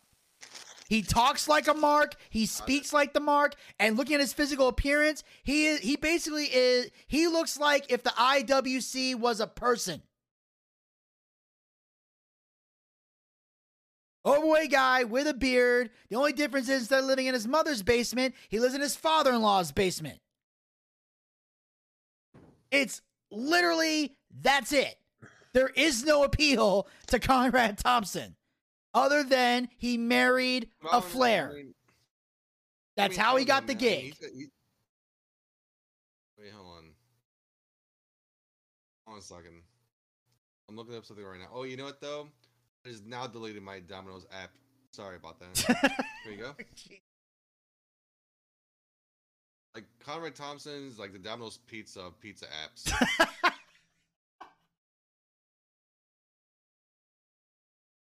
All right. Anyway. Okay, so I got one more wrestling topic here, then we can move on to something else. Elvis, I'm going to have you pick this one. I'm thinking of a number between 1 through 14. Wait, what? Pick a number between 1 and 14. 14. Okay. Okay. Former WWE doctor recalls sewing up Mick Foley's mouth after Hell in a Cell fall.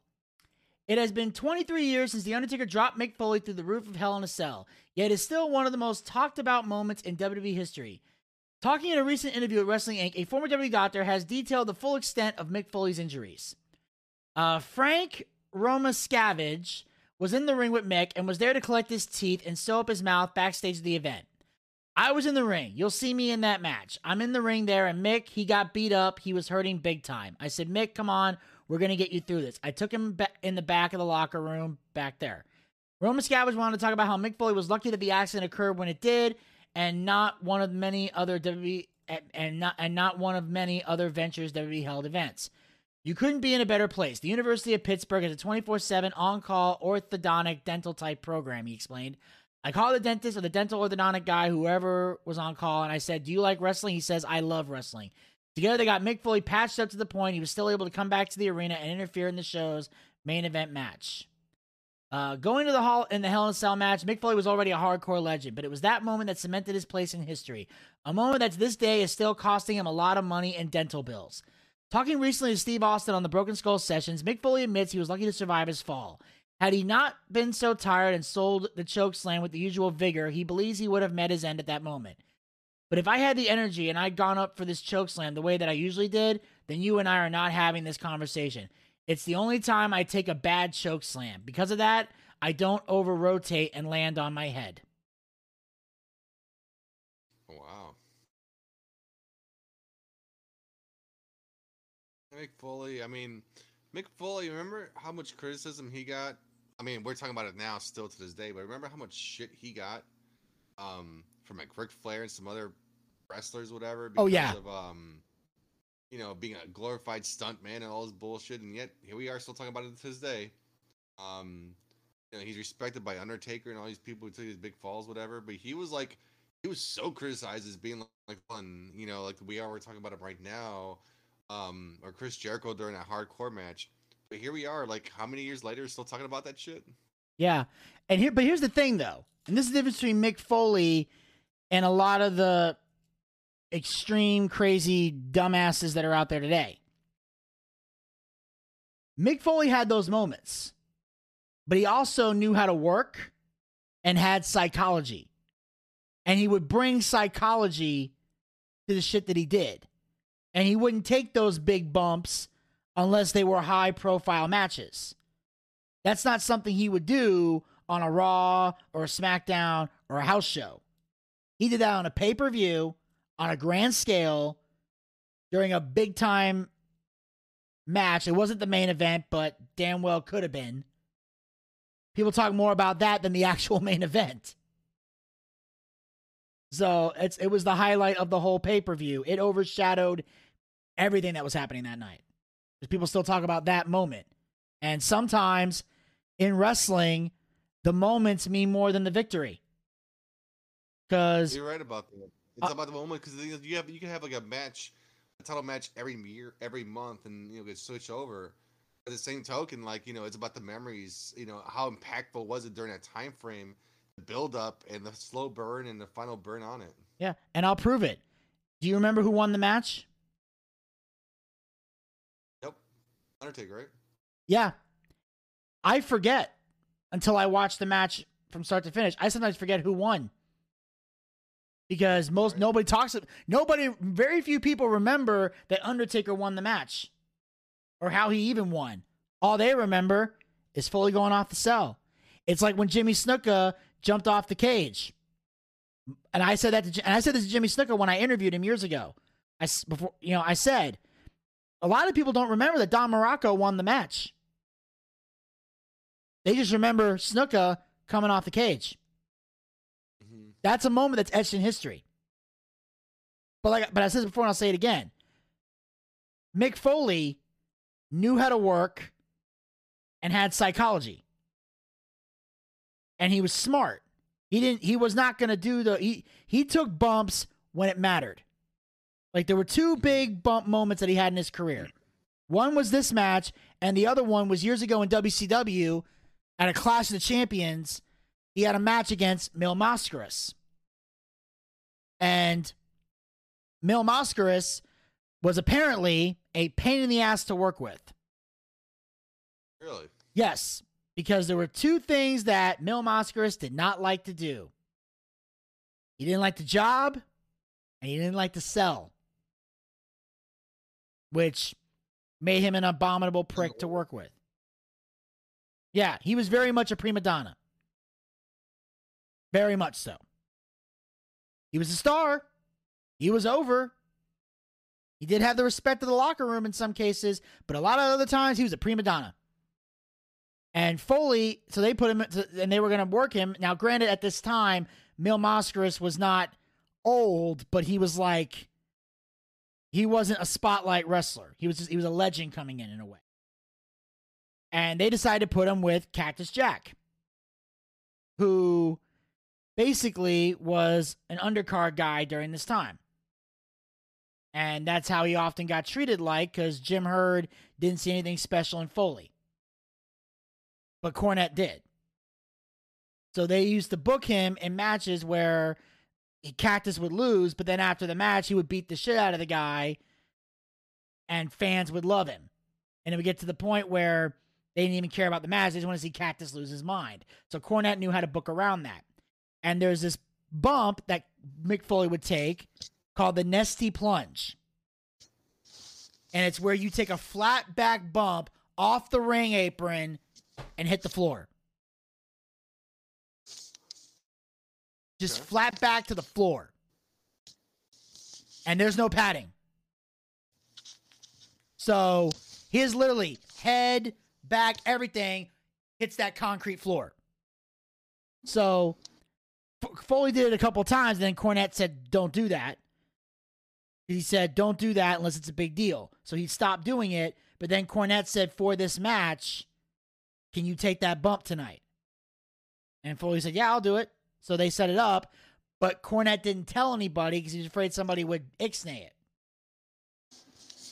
So they kept it a secret that he's going to do that. The only person that knew was Mascaras, and he wasn't going to say shit because he was just happy that he was going to win the match at the end. So Cornette's doing the commentary. So they have the match, and at one point, Cactus is on the apron. Mil Mascaras does a drop kick. Cactus takes the bump, and you see either spit or a tooth come flying out of his mouth. But he flat back bump hits the concrete floor. And it looks painful. And Cornette screams, Cactus Jack is dead. Which is basically the prequel to As God Is My Witness, he's broken in half. Right. So back then, it had that same effect. Cactus Jack is dead. And Cactus eventually sits up, crawls back into the ring, and Cornette's still selling it like, how could he withstand this much pain? No other man would have survived this. And then Cactus slowly gets back in the ring, and then all of a sudden, Mascaras hits a crossbody off the top rope, covers Cactus, 1, 2, 3, match is over. Crowd boos. Crowd's booing. They hate this, but they love that bump. And then later on, they had Cactus get in a fight with one of the guys in the band they had a band that was playing, but one of the guys was actually a worker as well. So Cactus gets in a fight with a goddamn band guy, and the crowd goes crazy over that. So they had a post-match thing to get Cactus over some more. So Cactus has taken bumps like that, but he did them sporadically when it mattered. So that's why I'll give a lot of wrestlers today that do stupid shit. But Foley I put in another category because he also had psychology, which the other insane people in the business today don't. I can see that. And on that note, we're gonna go jump into the real world here. Find something interesting. Let's see, what do we got? Oh, here's an interesting one. Rob Schneider's in the news. I think we all love Rob Schneider, right? Why? Huh? Yeah, well, why? Oh. Rob Schneider rails against COVID-19 vaccines. Just say no. Oh, boy. Rob Schneider doesn't want his followers to receive the COVID-19 vaccine, and he's citing the Second Amendment in his argument. Okay. On Saturday, the hot chick star at 57 took to Twitter for a rant in which he advised his more than 938,000 followers against getting vaccinated after hearing the news that a third vaccine may be required to maintain efficacy, whatever the fuck that's pronounced. Just say no and keep saying no. Over half of the U.S. population continue to say no to this unapproved experimental gene therapy. My body, my choice, Snyder tweeted, closing his statement with the hashtag Second Amendment is for this. Okie dokie. The Second Amendment is stated in the U.S. Constitution as a well-regulated militia being necessary to the security of a free state. The right of the people to keep and bear arms shall not be infringed. I don't know what that has to do with the vaccine. In a series of follow-up tweets, Snyder shared more of his opinions, claiming the government has had a 2-year fear campaign and lockdown, destroyed middle-class household incomes, bankrupted untold thousands of businesses, and are now putting children's lives at risk. He also shared a tweet discussing the myth that vaccination protects others from getting COVID virus, and another that encouraged people to come out of the vaccine closet. In a final statement, Schneider shared a screenshot of a statement about bodily integrity and informed choice. We should never abandon our liberal principles and international stance on body autonomy, free informed choice, and human rights, and support unprecedented coercion of professional health workers, patients, and people to have experimental treatments with limited safety data, it read. This and the policies that go with it are more of a danger to our society than anything we have faced during this last year. In contrast to Snyder's comments, a February report from the Centers for Disease Control and Prevention stated that roughly 50% of individuals experience minor side effects after getting the vaccine, such as headache and dizziness. Yahoo previously reported. The CDC clarified that the COVID-19 vaccines are safe and they will save lives. Snyder's statements received a massive amount of replies from followers, including 5,200 retweets, some from people who shared his sentiments. However, many Twitter users found his use of the Second Amendment to be quite unusual. And then there's some over here. One person writes, is comedic actor Rob Snyder suggesting that Americans shoot COVID-19 with guns rather than simply get the safe and effective vaccines developed to help protect themselves and their communities? One person wrote, I'm so disappointed that Rob Snyder is an anti-vaxxer. I drove 22 hours to the closest video store to rent Rob's latest movie, Deuce Bigalow 2 on VHS, and threw it out. I'll take medical advice from Rob Snyder at the same time I take culinary advice from Hannibal Lecter, another person wrote. Despite the uproar, Snyder did receive some support from Hollywood, including a statement from actress Selma Blair. Blair told TMZ that while she received the vaccine, she's fine with Snyder's statements. I do have immune system problems, and I do chemo on a regular basis, and I still did the vaccine twice, said Blair, who lives with multiple sclerosis. When asked how she felt as a woman about Snyder's use of the My Body, My Choice statement to refuse the vaccine, Blair said, I'm fine with whatever people say. I don't mind what he says at all, stating that her son had a vaccine injury when he was very young. Still, she says that those that can have a responsibility to get vaccinated. Snyder is no stranger to making his voice heard during the pandemic. Back in May, he took to Twitter to share his disgust with the restrictions that were put in place to hamper the spread of COVID-19. Snyder has frequently criticized cancel culture, declaring that he consciously avoids political commentary in his comedy. Twitter is now a screaming match. Twitter has devolved and hurt public discourse. It's like throwing mud from one side of the fence to the other side of the fence, he told Fatherly. This cancel culture is real and it's continuing, and I don't want to be a part of it. Wow. I never thought I'd see myself be on the same side of Rob Schneider. Here's what I think. COVID is a tricky situation. I know the people who are vaccinated are super opinionated about it. And people who are not vaccinated seem to be the bad guys and everything. Here's the thing. I don't think anti-vaxxers or the people who have taken vaccination are actually causing the problem on here. It's a life choice when it comes to it. I think Big Pharma's pushed this thing out there to fucking Big Pharma mobsters who want their fucking agenda fucking taken care of. And I think it's hilarious that the people who are vaccinated want to sit there and get on a soapbox and talk about how they're making a big change in the world. Yet I've seen more people who've been vaccinated actually get the COVID right after it's done. I don't think we're the problem. I haven't got the COVID yet. I'm not saying it's not real, because it is. It's very much true. I have several friends who've gotten it before, who had the shot, and who didn't have the shot and still get COVID and going through the same process. I just feel like they're trying to get this whole population to pretty much bow down to this whole little thing, whatever. And it's something like Big Pharma put out there in the first place, and all of a sudden, whoa, we got the cure. Would have thought? I know it's stupid and it's a conspiracy theory, and you can consider me that, whatever. I'm an anti-vaxxer. I'm not gonna take the vaccination, even if I'm forced to. I'm not gonna take it. I don't believe in it. It's too new of a drug. I know we have scientists working in day and night to try to sit there and come up with it. I think some people get healed from it, and a lot of people may get some saline, because I don't think everybody's getting it. Now all of a sudden they're coming with this new Delta variant. Do you know how long, Vinny? Do you know how long it takes for a disease to mutate? No. How long?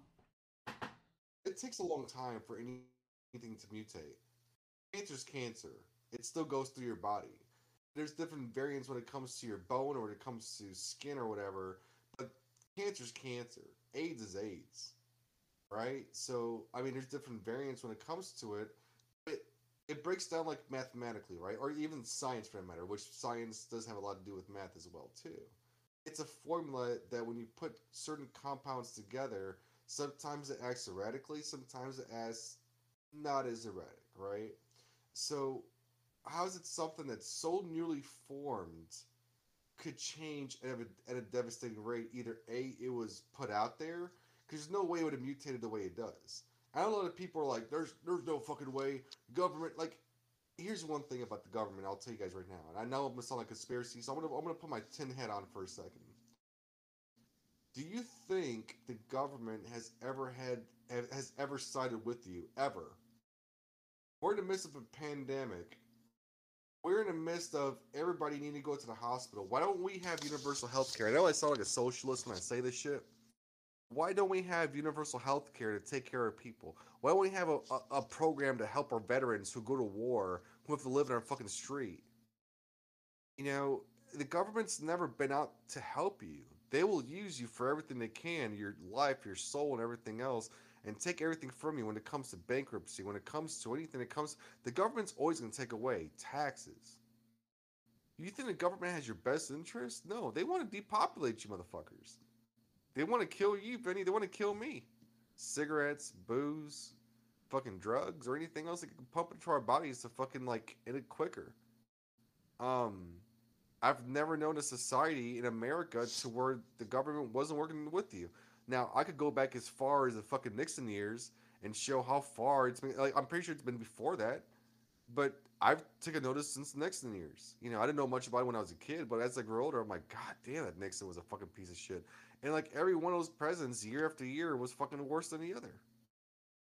Some of them were charismatic, like you had Ronald Reagan, Bush. The first one was a piece of shit. Bill Clinton was a swab motherfucker, but he was a piece of shit. George Bush, I mean, he was hilarious, but he was a piece of shit. Obama, he was a slick motherfucker. Again, he was a piece of shit too. So, you know, it's like the government's never really truly had your back. You're going to sit there and take your full faith in something you have no idea about. There's no, I, it's like you don't see the full picture. Why don't you just wait to see how it is? So the people who've been vaccinated, dude, I'm happy.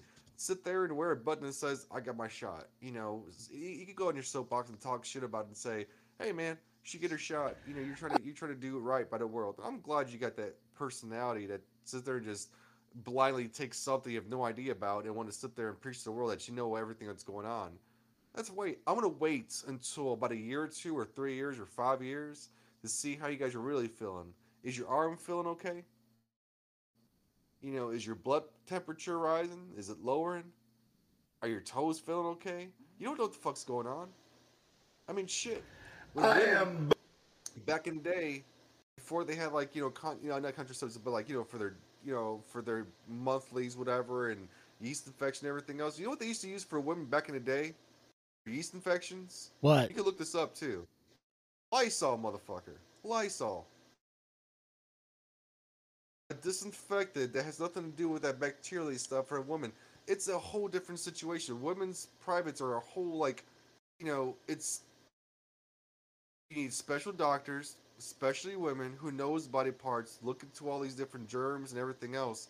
Like the doctors, like, oh, just spray some Lysol, you'll be fine. It caused so many birth defects. That's why a whole bunch of Neanderthals out there in the middle of nowhere, and like you can't. Even though science tells you it's the cure for now. It's like buying a PlayStation or buying a TV or something. You're going to have some bugs when it first comes out, but once you get this formula down and it's correct and it's good, you're fine. But you can't counterbalance a PlayStation like you do a human being. And a human being's got so many different factors. Your respiratory system, your brain system, and everything else. There's so many different factors. You're telling me you're going to come up with a cure within a fucking year and everything's going to be fine? And that's a fucking lie, because I know people who've taken the vaccination and get COVID again after they're vaccinated. So wait, you're getting a shot to get fixed. It doesn't cure the problem and makes you get it again? I've had friends who had this shit. I mean, I'm kind of scared because like I want to get the shot, but it's not helping anybody. There's still people out there getting COVID after taking the fucking shot. So what do? It's kind of like, this is all a fucking lie. But you want to report that on the news, you're just saying, oh, we'll just blame the people who are not vaccinated. I'm not vaccinated. I don't have the fucking shit. So what do? You have people who are vaccinated still getting COVID. So that means, A, your shot's not fucking working. Am I wrong about that? No, you're not. And that's the fucking point. And that's been my whole argument with COVID this whole time. Nobody knows what the fuck they're doing. Nobody has the answers. Because every time they come up with an answer, all of a sudden there's something that contradicts it. Because here's the thing that I'll tell you. There's a lot of people who have caught COVID. There is a number of people who have died. There's also a lot of people who caught this shit and lived. Oh, of course, my brother's one of my good friends from Geico. Yeah. He had it and he surpassed it. I mean, a lot of people are surviving it, but the thing is, like, I don't believe the numbers they're pumping up to say that it's all COVID. I just feel like it's a great. And the thing is, like, if you're taking a shot, what? Again, my conspiracy hat is on. My little tinfoil hat is on. What are they really getting to? What is the grand plan? That means, is it just a compliance thing to say, hey, we have the answer, take this and comply, otherwise you will fucking die? Yeah. The thing is, there's a lot of people who still got COVID and still aren't vaccinated, and they're still alive. Yeah, it's because the truth is, it's like I said, nobody knows what to do, but they want everybody to just fall in line because it makes them feel safe, and it feels like they're in control of this. And they're not. You're not in control of this because there are people. If you got the vaccine and you still catch COVID, that means the vaccine ain't shit. It's like the thing I used to say about masks, and I'll say this. It's like I said before. If I go to a building, any building, a restaurant, a department store, whatever, hospital, airport, whatever, and the sign says I have to wear a mask to walk in that building, I will put on the mask and I will walk in the building because I don't want to be that Karen on YouTube, and it's not a fight or a hill I'm willing to die on. So I'll put the fucking mask on. But do I think the mask makes a difference? Fuck no.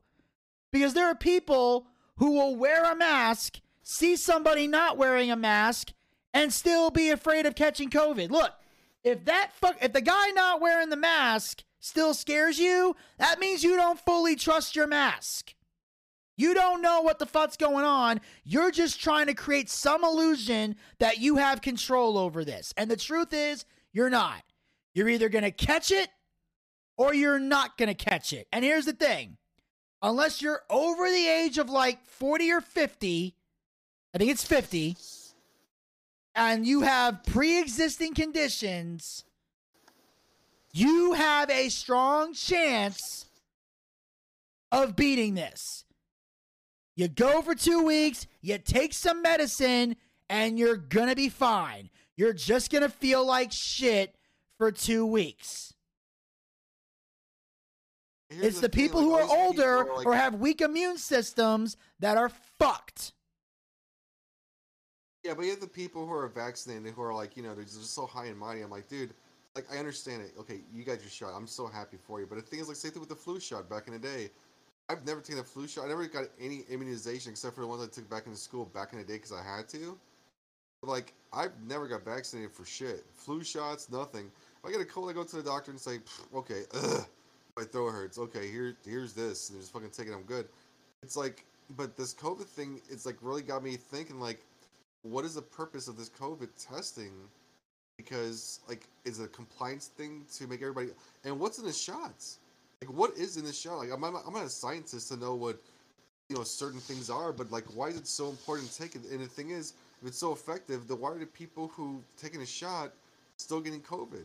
So it's kind of like you gotta question these things. I'm not trying to say, like, conspiracy theorists, I just don't believe in it, but the thing is, I want to see the long-term effects when it comes to it. Like, I know people had polio and measles and all this stuff, whatever, but, again, if I look back to those days too, I would have waited and say, you know what though, I'm gonna wait this out. If I die from measles, I might take it later or something, or do something to rectify the pain or whatever it is. But the thing is, like, you never want to take anything at face value when it first comes out. You gotta wait. If there's a bug in the computer, when you buy a computer system or a PlayStation or an Xbox, whatever, there's bugs that's about to, like, I still haven't got a PlayStation 5 yet. I know it's a shitty comparison. But even if I have to get a PlayStation right now, I'd probably have to wait. There's so many bugs with the PlayStation 5 or a new game or something. When you play a new game, so let's say you buy a game tonight from PlayStation, right? If it's a new fucking game, if it's on a server, it's online, those servers are going to break down. There's going to be glitches. There are going to be bugs. You can't be the first one on the front line and say, you know what, I'm going to do it just for my country. I want to do it to make myself feel better that I'm taking a shot, though. That's a not smart way of doing things. You have to be, I saying calculated, but at the same time, it's your body. You only have one body in your life, right? What you put in and what you put out. You gotta be cautious. Your body's a temple. Now, mind you, I smoke cigarettes, I drink bourbon, I drink beer, whatever, but it's my own, but that's a decision I make. That's the kind of shit I put into my body because I wanted to go inside there. I'd be damned if I have the government tell me what I can and cannot put into my body. So much as a shot or anything else. If I need a flu shot, if I truly need it, I'll get it. I would want to, but if I can fight with Tylenol, Robitussin, whatever, I will do my best. But when Robitussin and Epsom salt baths don't work, and it gets to a point where I'm literally losing my life over it, it's a different situation. But the premeditative cure for they told me, hey Elvis, you need oranges. You need to take vitamin C to combat the COVID ID. I would definitely buy a whole bunch of oranges and buy a whole bunch of fucking oranges and eat a shit ton of them, right? But just to take the shot just because everybody's saying to take it, it's like saying like, hey man, everybody jump off the bridge. Trust me, it's fun. Some of you won't survive because your legs are kind of ample. But you know what though? Most of the times it's a fun experience. You need to do it. No, I'd rather not jump off the bridge. I'm not gonna risk ruining my fucking legs to get there. The people taking a shot, if this is truly the way the world is gonna be, and within 5 to 10 years everything is good, I might take it then. I'm 41. Ask me when I'm 51, Vinny, because we'll still be doing this podcast. It'll be a shitty show by then too. Still, at the same time, like, you know, ask me within 5 years and what my mentality is. Has my perspective has changed? Because we're all human beings, and our perspectives could change on a limb. It could change on someone speaking to you. I might get it within 5 years. Who knows? But the thing is, like, I'd rather wait it off. Because what if the shot makes you a lot worse than you really are? You know, I don't know it. I don't trust my government to give me the right answers because they've lied to me for so many years. What makes you think they're not lying about it right now? I know it's just a conspiracy theory. It's crazy. Ooh, Elvis is going on this conspiracy rant, but it's not that. Like, you're not losing anything. If the anti-vaxxers is the problem, I don't think so. I'm not giving this disease to anybody, nor am I contracting it. So how am I the lucky one? Maybe I am, because COVID, I've heard my brother go through it. He said it was fucking horrible. My friend Nick, who works for Geico, he's going through it right now. It's some shit. Okay? I'm not saying it's not real, because it definitely is real. But I just don't believe in a shot. And that's just me. You know, if I go through it, I'll probably go to the doctor and say, oh, yep, I got the coronavirus. You know, I'll get some Robitussin or, you know, some special medicated stuff for the cough suppression. It wouldn't help me with my breathing. But the thing is, like, I don't think the COVID shot prevented that. Because I know people who's had the shot, they had both shots actually, and still contracted. So your shot is bullshit, in my opinion, to prove that otherwise. And that's just me thinking out loud. It's stupid it might be stupid to other people, like, well, you're just part of the problem, you're not part of the solution. I'm like, no, I think I'm part of the solution. I'm glad you took it, because when did you take it? A year ago? I'm going to give you 4 years. I'm going to check your Twitter feed and see how well you're really doing. And if you're doing well, fantastic. I wish you nothing but good health. I don't wish ill will towards anybody, but I'll tell you what, though, the amount of hate of people who have not been vaccinated has been on an uprise, and it's fucking ridiculous. I'm sorry.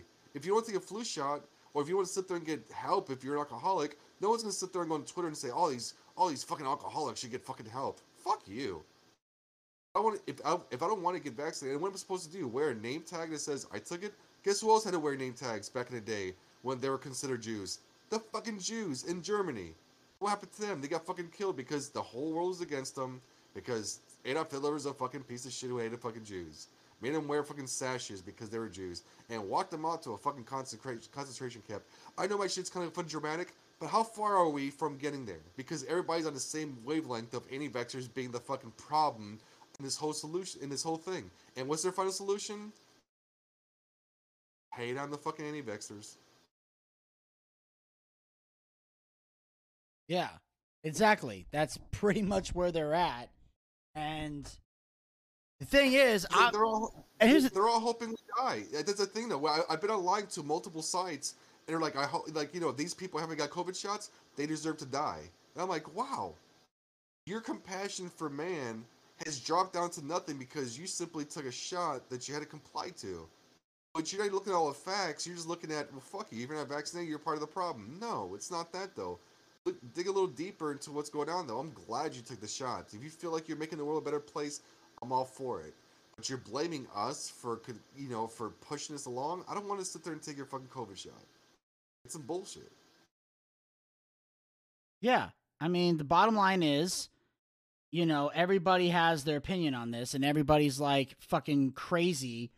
And the thing is, I wouldn't even classify myself as an anti-vaxxer. I just don't trust this vaccine. Because I've gotten, like when I was a kid, I got all my fucking shots that I needed when I was a kid. And then out of nowhere, they started adding extra ones. Like when I was in high school, I had to get 3 different hepatitis shots for hepatitis B. I never saw myself in a scenario where I would ever catch that. And the only reason I got the shot was because I needed to complete the physical so I could wrestle. That's the only reason I got that fucking shot. Then I thought I was done after that, and then meningitis showed up. And they said meningitis, most people who were catching it, because I was going to Georgia State, was by living in the dorms. Well, I'm not living in the dorms. I commuted to school. I got dropped off at a MARTA station. I took the MARTA to Georgia State. I took the MARTA back, got picked up, drove home. The only time I was ever inside the dorm was once, and that's because I was working on a project with a partner who lived in the dorm. So we went to the dorm to go work on the project together. Other than that, never set foot in the Georgia State dorms. But I had a doctor who at the time pretty much pressured and scared me into taking the fucking shot. He said, well, this guy went on a cruise ship and everybody on there, and he caught meningitis on the ship and died. And like a dumbass, I got fucking scared straight and took the fucking shot. But again, didn't feel like I fucking needed it. This go around, I don't need it because if I catch COVID, I'm not going to die from this thing. Plus, I look at it like this. I was essential for a good chunk of this pandemic. So if I was really going to catch this shit, I'd already caught it by now. If I ain't caught it by now, I see no scenario where that's going to happen. Plus, I grew up in the 90s. Most of us have strong immune systems because we did shit that strengthened our immune systems. We had germs to practice with, as George Carlin would say.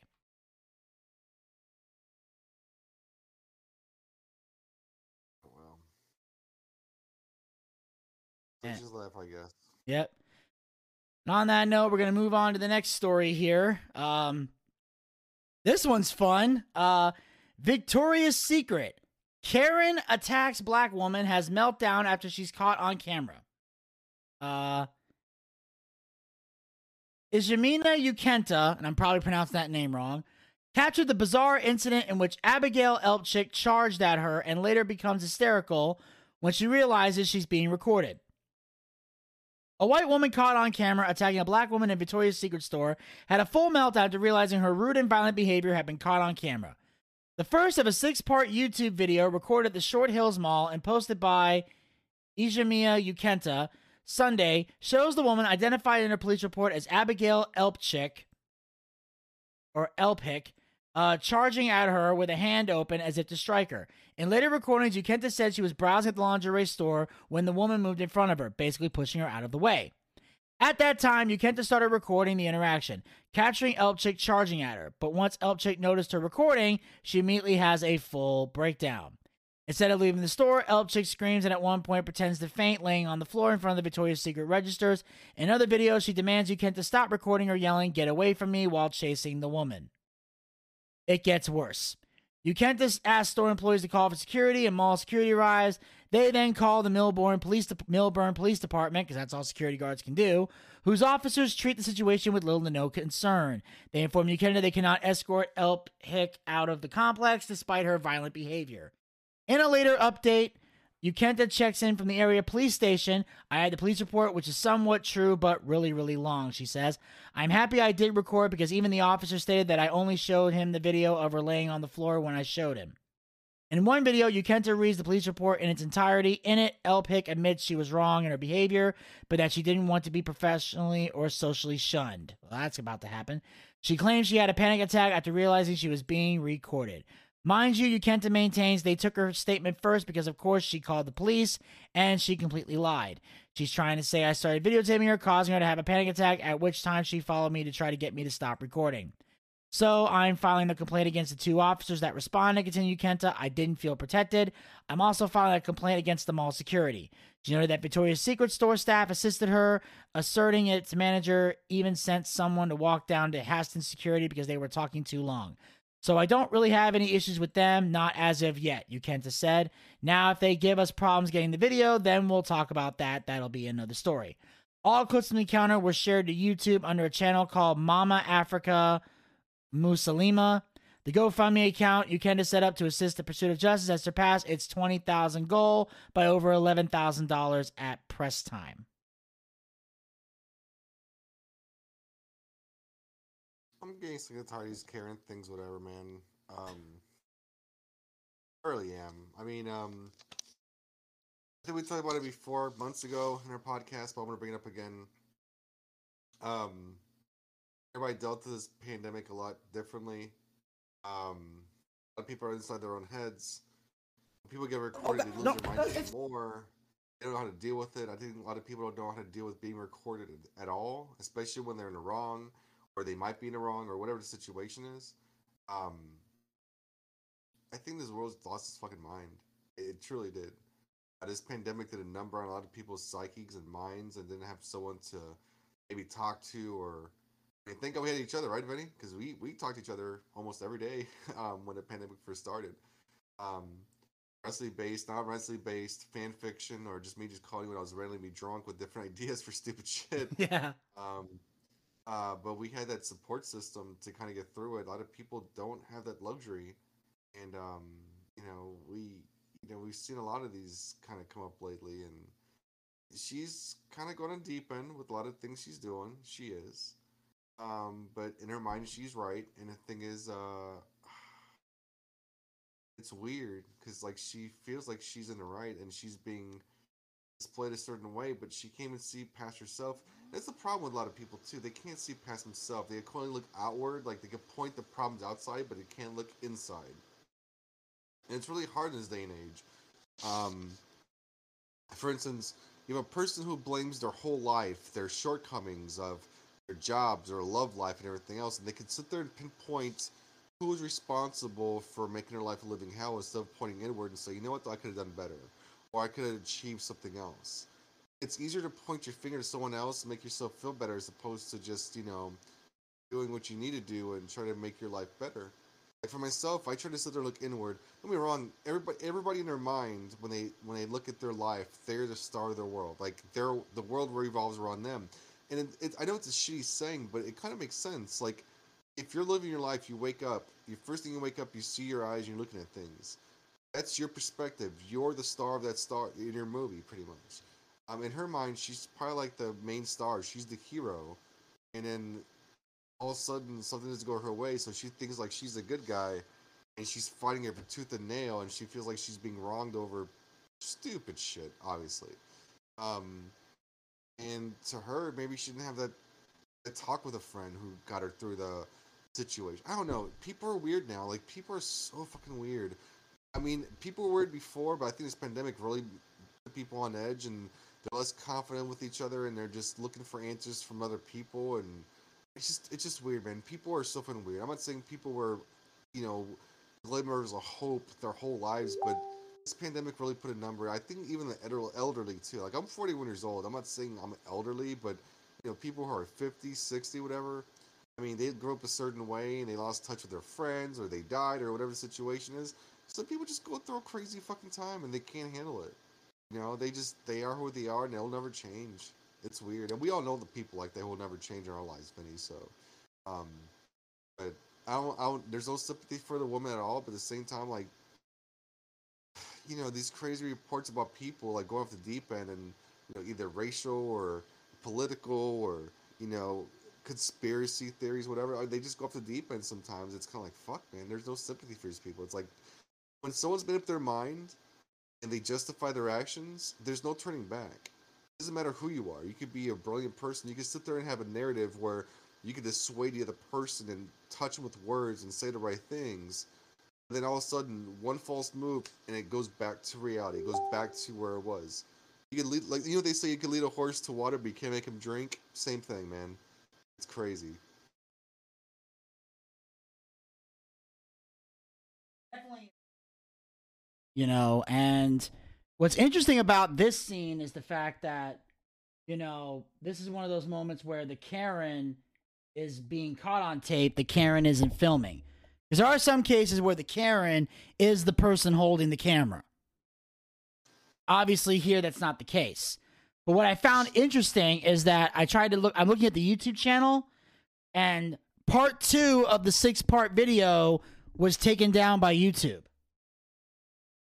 Wow. The reason they said is because this video has been removed for violating YouTube's policy on harassment and bullying. I'm sorry. The person with the videotape, with the camera, is the one being bullied.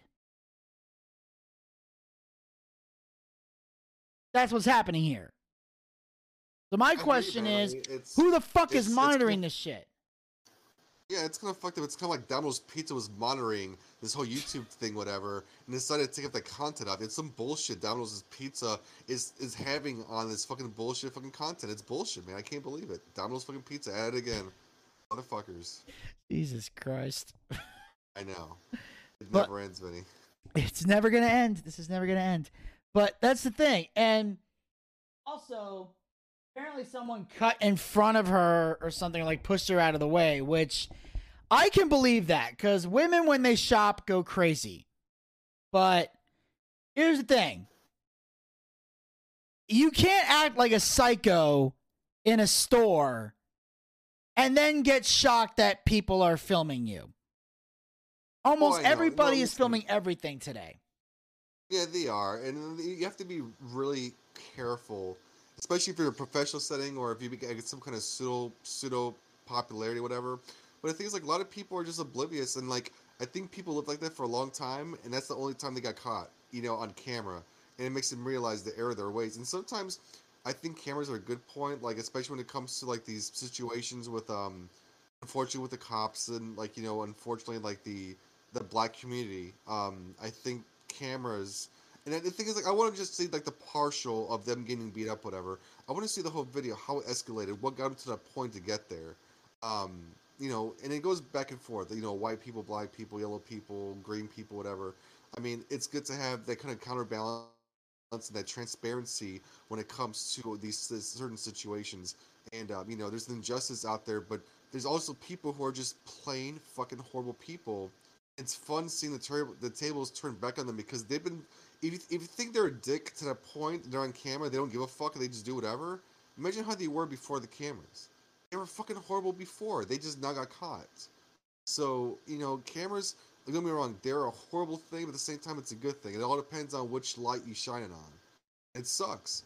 I mean, when it comes to the officers, I mean, if they're transparent, they see what's going on, cool, okay, well, this person was resisting arrest. This guy was, like, under DUI, and he was trying to fight me, whatever, different things. And we have people who are just plain assholes and see karma come back and attack them. It's sweet. It's poetic justice when it comes to it. But it's in a certain limelight, It's always going to be like that. It's all about what aspect and what they do. Because if this person was being a true asshole, then why are you going to sit there and support that asshole? No, you're not going to. Because no one wants to cheer for the bad guy. No one wants to sit there. I mean, unless you're watching a rarely good movie. But life's not a movie. Life is life. You trek on. These people who are horrible on videos, they get fired from their jobs. They get ostracized from their neighborhood and their friends and family, even their church communities. And the thing is, these people are horrible. They're fucking horrible. I'm not saying ruin their fucking lives, but the thing is, they're actively trying to fuck with people's lives on a daily basis, and a daily dose of reality doesn't fucking hurt. Yeah, exactly. It's how crazy they are. So, should we go with another article, or do you want to wrap this up? Man, I'm ready to wrap it up. I am exhausted. It's now 12:30 in the morning, and we did AEW and our variety show, which means we probably got to meet up tomorrow for NXT, right? Yeah, we'll have to do that because I wasn't able to do NXT last week. I am an AEW fan, obviously, but obviously, I told Vinny I'd help him out for NXT because I'm a consummate professional, and John set the bar so high, so we can't let that bar grade go down. It'll probably go a little bit lower because I'm on there, but at the same time, we gotta have someone to balance and color balance with it. So I'll try to do my best to bring it up to John's standards. It's gonna be big shoes to fill, but hopefully we get it done. Absolutely, and we'll have it out there before the next NXT episode, and I'll explain why that episode's late when we do the NXT recap. But for now, we're gonna wrap this show up. Elvis, is there anything special you want to do before we wrap this up? Any special segments? Oh yeah, yeah, we need to feed Zachary Scott, folks. I mean, we really do. Poor guy. He's been living his life, and we used to feed him Domino's pizza. Obviously, that's no longer an option. That's out of the question. That's done. So I guess we have to go back to the ramen noodles. Sorry, Zach. I was gonna upgrade you to Domino's, and they pulled some shenanigans, some bullshit, whatever. I'm sorry, buddy. I know you want them, Domino's, but I guess it's gonna either be Little C's, Pizza Huts, or some ramen noodles. And right now, the easiest way to do it though is for the Patreon page for us to support Zachary Scott. It's been an ongoing. It's a charity after my own heart. We want to make sure we feed Zachariah Scott, and he's got food for at least the next couple of weeks. You guys have been so grateful in sending in your donations. The care packages have been dropped out to his house personally by myself and Vinny. He's got a couple of weeks going on. He's super happy. He said he likes the shrimp ramen noodles and even the beef flavor. And he says sometimes when he's feeling kind of saucy, he puts the shrimp and the beef together. Guy's a wild man. But seriously, he thanks you so much from the bottom of his redheaded hearts for getting those ramen noodles. But you know what, though? We have to continue feeding on to Mr. Zachary Scott. So please, it's a charity of my own heart. I wish that we called, pitching together and, make sure this soulless ginger lives. We roast the ones we love. Love you, Zach. But we're trying to feed you. So thank you so much for your contributions so far. We've had a couple weeks so far of ramen noodles sent over his way.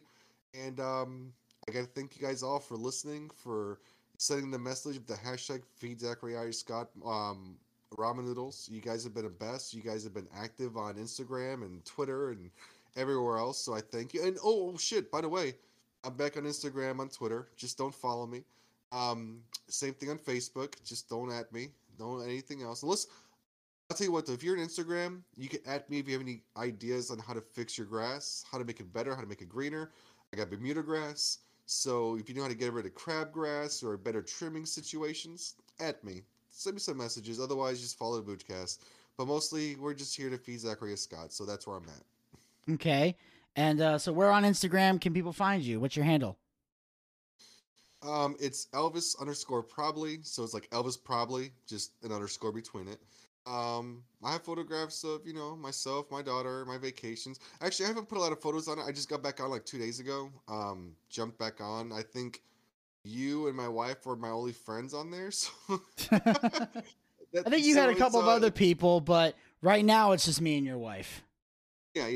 And I think that's all it's going to be. If it gets to be like more than 6 people, I might just take everybody off again and jump off again. I don't know. Jesus. Who knows? I'm weird about social media. I don't really follow it. I don't trend on it. I don't really check on it. And more than likely, I'll probably have it on there for a bit. I won't delete my file, but I'll probably just take it off my phone, like the Domino's Pizza app, and kind of go from there. So, yeah, that's about it. That's all I'm promoting. And hashtag boycott Domino's Pizza. Fuck them. All right. All right, well, on that note, ladies and gentlemen, we thank you guys for tuning in. Make sure you follow us on Anchor, Spotify, Breaker, and Google Podcast. Pick your favorite hosting site, follow us there, or be a true hardcore fan, follow us on all 4 hosting sites. Also, like us on Facebook. Go to facebook.com/theboochcast. We have archived episodes of the show, as well as other great content, including our commercial, which you've heard the audio version of it earlier, but you can see the video version on our Facebook page as well. for UCW Hometown Throwdown, which will be taking place Sunday, August 8th. It's going to be a hell of a big event that we got for you guys because the show is going to be taking place at the Greenville Shrine Club and Event Center, located at 119 Beverly Road, Greenville, South Carolina, 29609. Again, that address is 119 Beverly Road, Greenville, South Carolina, 29609. You can get your tickets at the Shrine Club if you live in the Greenville area, or you can go to ucwtv.com and eventbrite.com to get your tickets now before they sell out. And we have a stacked card for you guys. In fact, we have for the Universal Heavyweight title, Carlito from the WWE defends the title against Lucky Ali. Also, we have Big Papa Pump Scott Steiner, who will have Buff the Stuff Bagwell in his corner as he takes on the widowed son, Elijah Proctor. Also, we have The Ascension from the WWE, who are now known as The Awakening. Yes, apparently The Ascension is a trademark WWE name, so they gotta go by a different name. They're calling themselves The Awakening, and they will be taking on the Universal Tag Team Champions, the New Age Villains. Also, from AEW, we have Dream Girl Ellie, who will be stepping in the ring as former WWE superstar Chrissy Vane. Also, from the WCW, we've got Lodi one-on-one against Bosworth. We have Stan the Man Lee going one-on-one against Peter Bilt. And for the UCW United States Heavyweight title, Johnny Swinger defends the title against Mustang Mike. And, of course, we have Blanco Loco versus Movie Mike. And, of course, Dirty Joe taking on Giovanni Cruz. All that and more coming to the Shrine Club and Event Center Sunday, August 8th for UCW Hometown Throwdown. And, of course, you can also follow us on Twitter and Instagram at The Boochcast. Get the latest tweets, photos, and videos from the show. Also, be sure to subscribe to our YouTube channel, as we are going to have, you can check out all of our episodes of Boochcast Reviews, Dark Side of the Ring, as well as our D&D one-shot, our wrestling watch parties, funny skits. We got some more of those coming soon. And, of course, we also have new episodes of Boochcast Reviews, Dark Side of the Ring that will be coming soon, including the Brian Pillman videos, as well as the Ultra Violence of Nick Gage, the Collision in Korea, the Ultimate Warrior, In the Shadow of Grizzly Smith, that was a dark one, and of course, the Dynamite Kid. All of those coming soon to the Boochcast YouTube channel, so make sure you guys hit the subscribe button and ring that bell to be notified, so you'll know when these episodes will be posted, as well as our other Boochcast YouTube content. And of course, make sure you guys follow us on Twitch. Go to twitch.tv/theboochcast. We have got that's where we do our live wrestling watch parties, as well as our live D&D shows. Our next watch party will be Saturday, August the 21st for WWE SummerSlam. And if you listen to our AEW recap, you now know we will be at El Casa de Delinsky for this event. We will be at Elvis's house watching WWE SummerSlam. That's where the live watch party will take place. We will have the special treat for you guys to be able to check out and join us for SummerSlam, to follow along with us. And, of course, we may even throw in a D&D one-shot after the show, so stick around after that. It'll be a big live streaming night. But in general, we are going to have our own D&D show with a full-fledged campaign. So we're going to do just a one-shot, so it won't be very long for this one. But we're also going to be doing a full-fledged campaign that will be taking place in the month of October. We don't have an exact date for it yet, but we do know October is the month that it's going to happen. So make sure you guys follow us on Twitch, twitch.tv/theboochcast to stay alert.